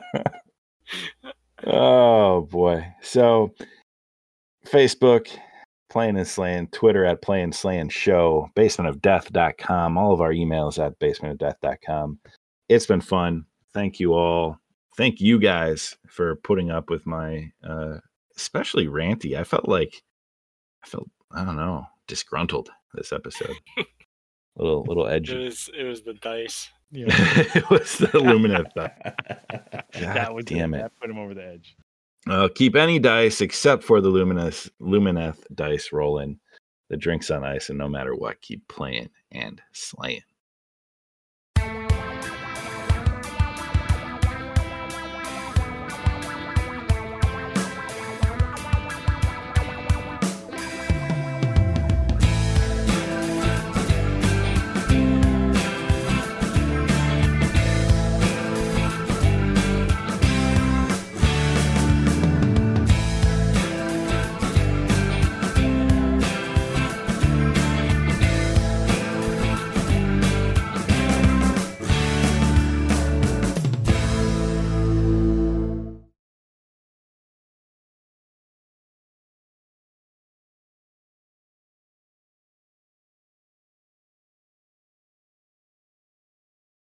Whoa. And I have expanded Alfred's kingdom to be about half of England.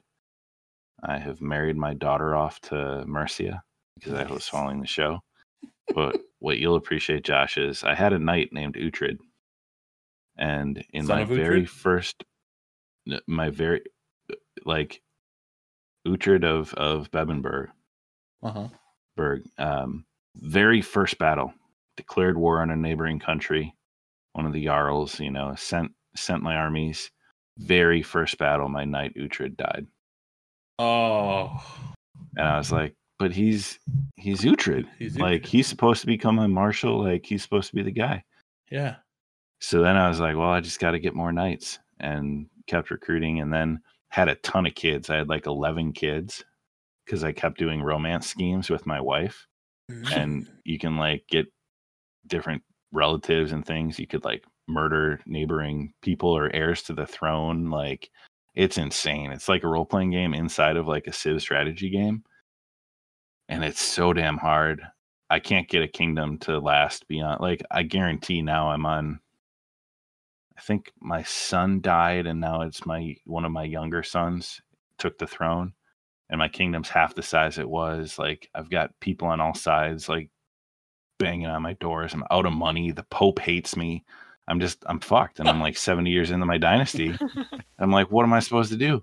So I'm going to restart again and try a different king, see if I run that one into the ground. But now I'm on my fourth kingdom. I've destroyed like three kingdoms, but I refuse to drop the difficulty down to very easy. So I'm trying on easy, and I get so far along, and then I'm bankrupt, I'm overextended, and it all falls apart so quickly. I'm like, being a king is fucking hard. Yeah. Like, people don't like me because I execute people for, like, you find out a noble has fornicated. I'm not going to let that shit fly in my kingdom. I'm a godly king. Execute him. And then that causes 15 other nobles to hate me. And then my vassals start saying they want to be on my council. And I'm like, this sucks. So it's incredible, though. It's absolutely an incredible game. Crusader Kings 3.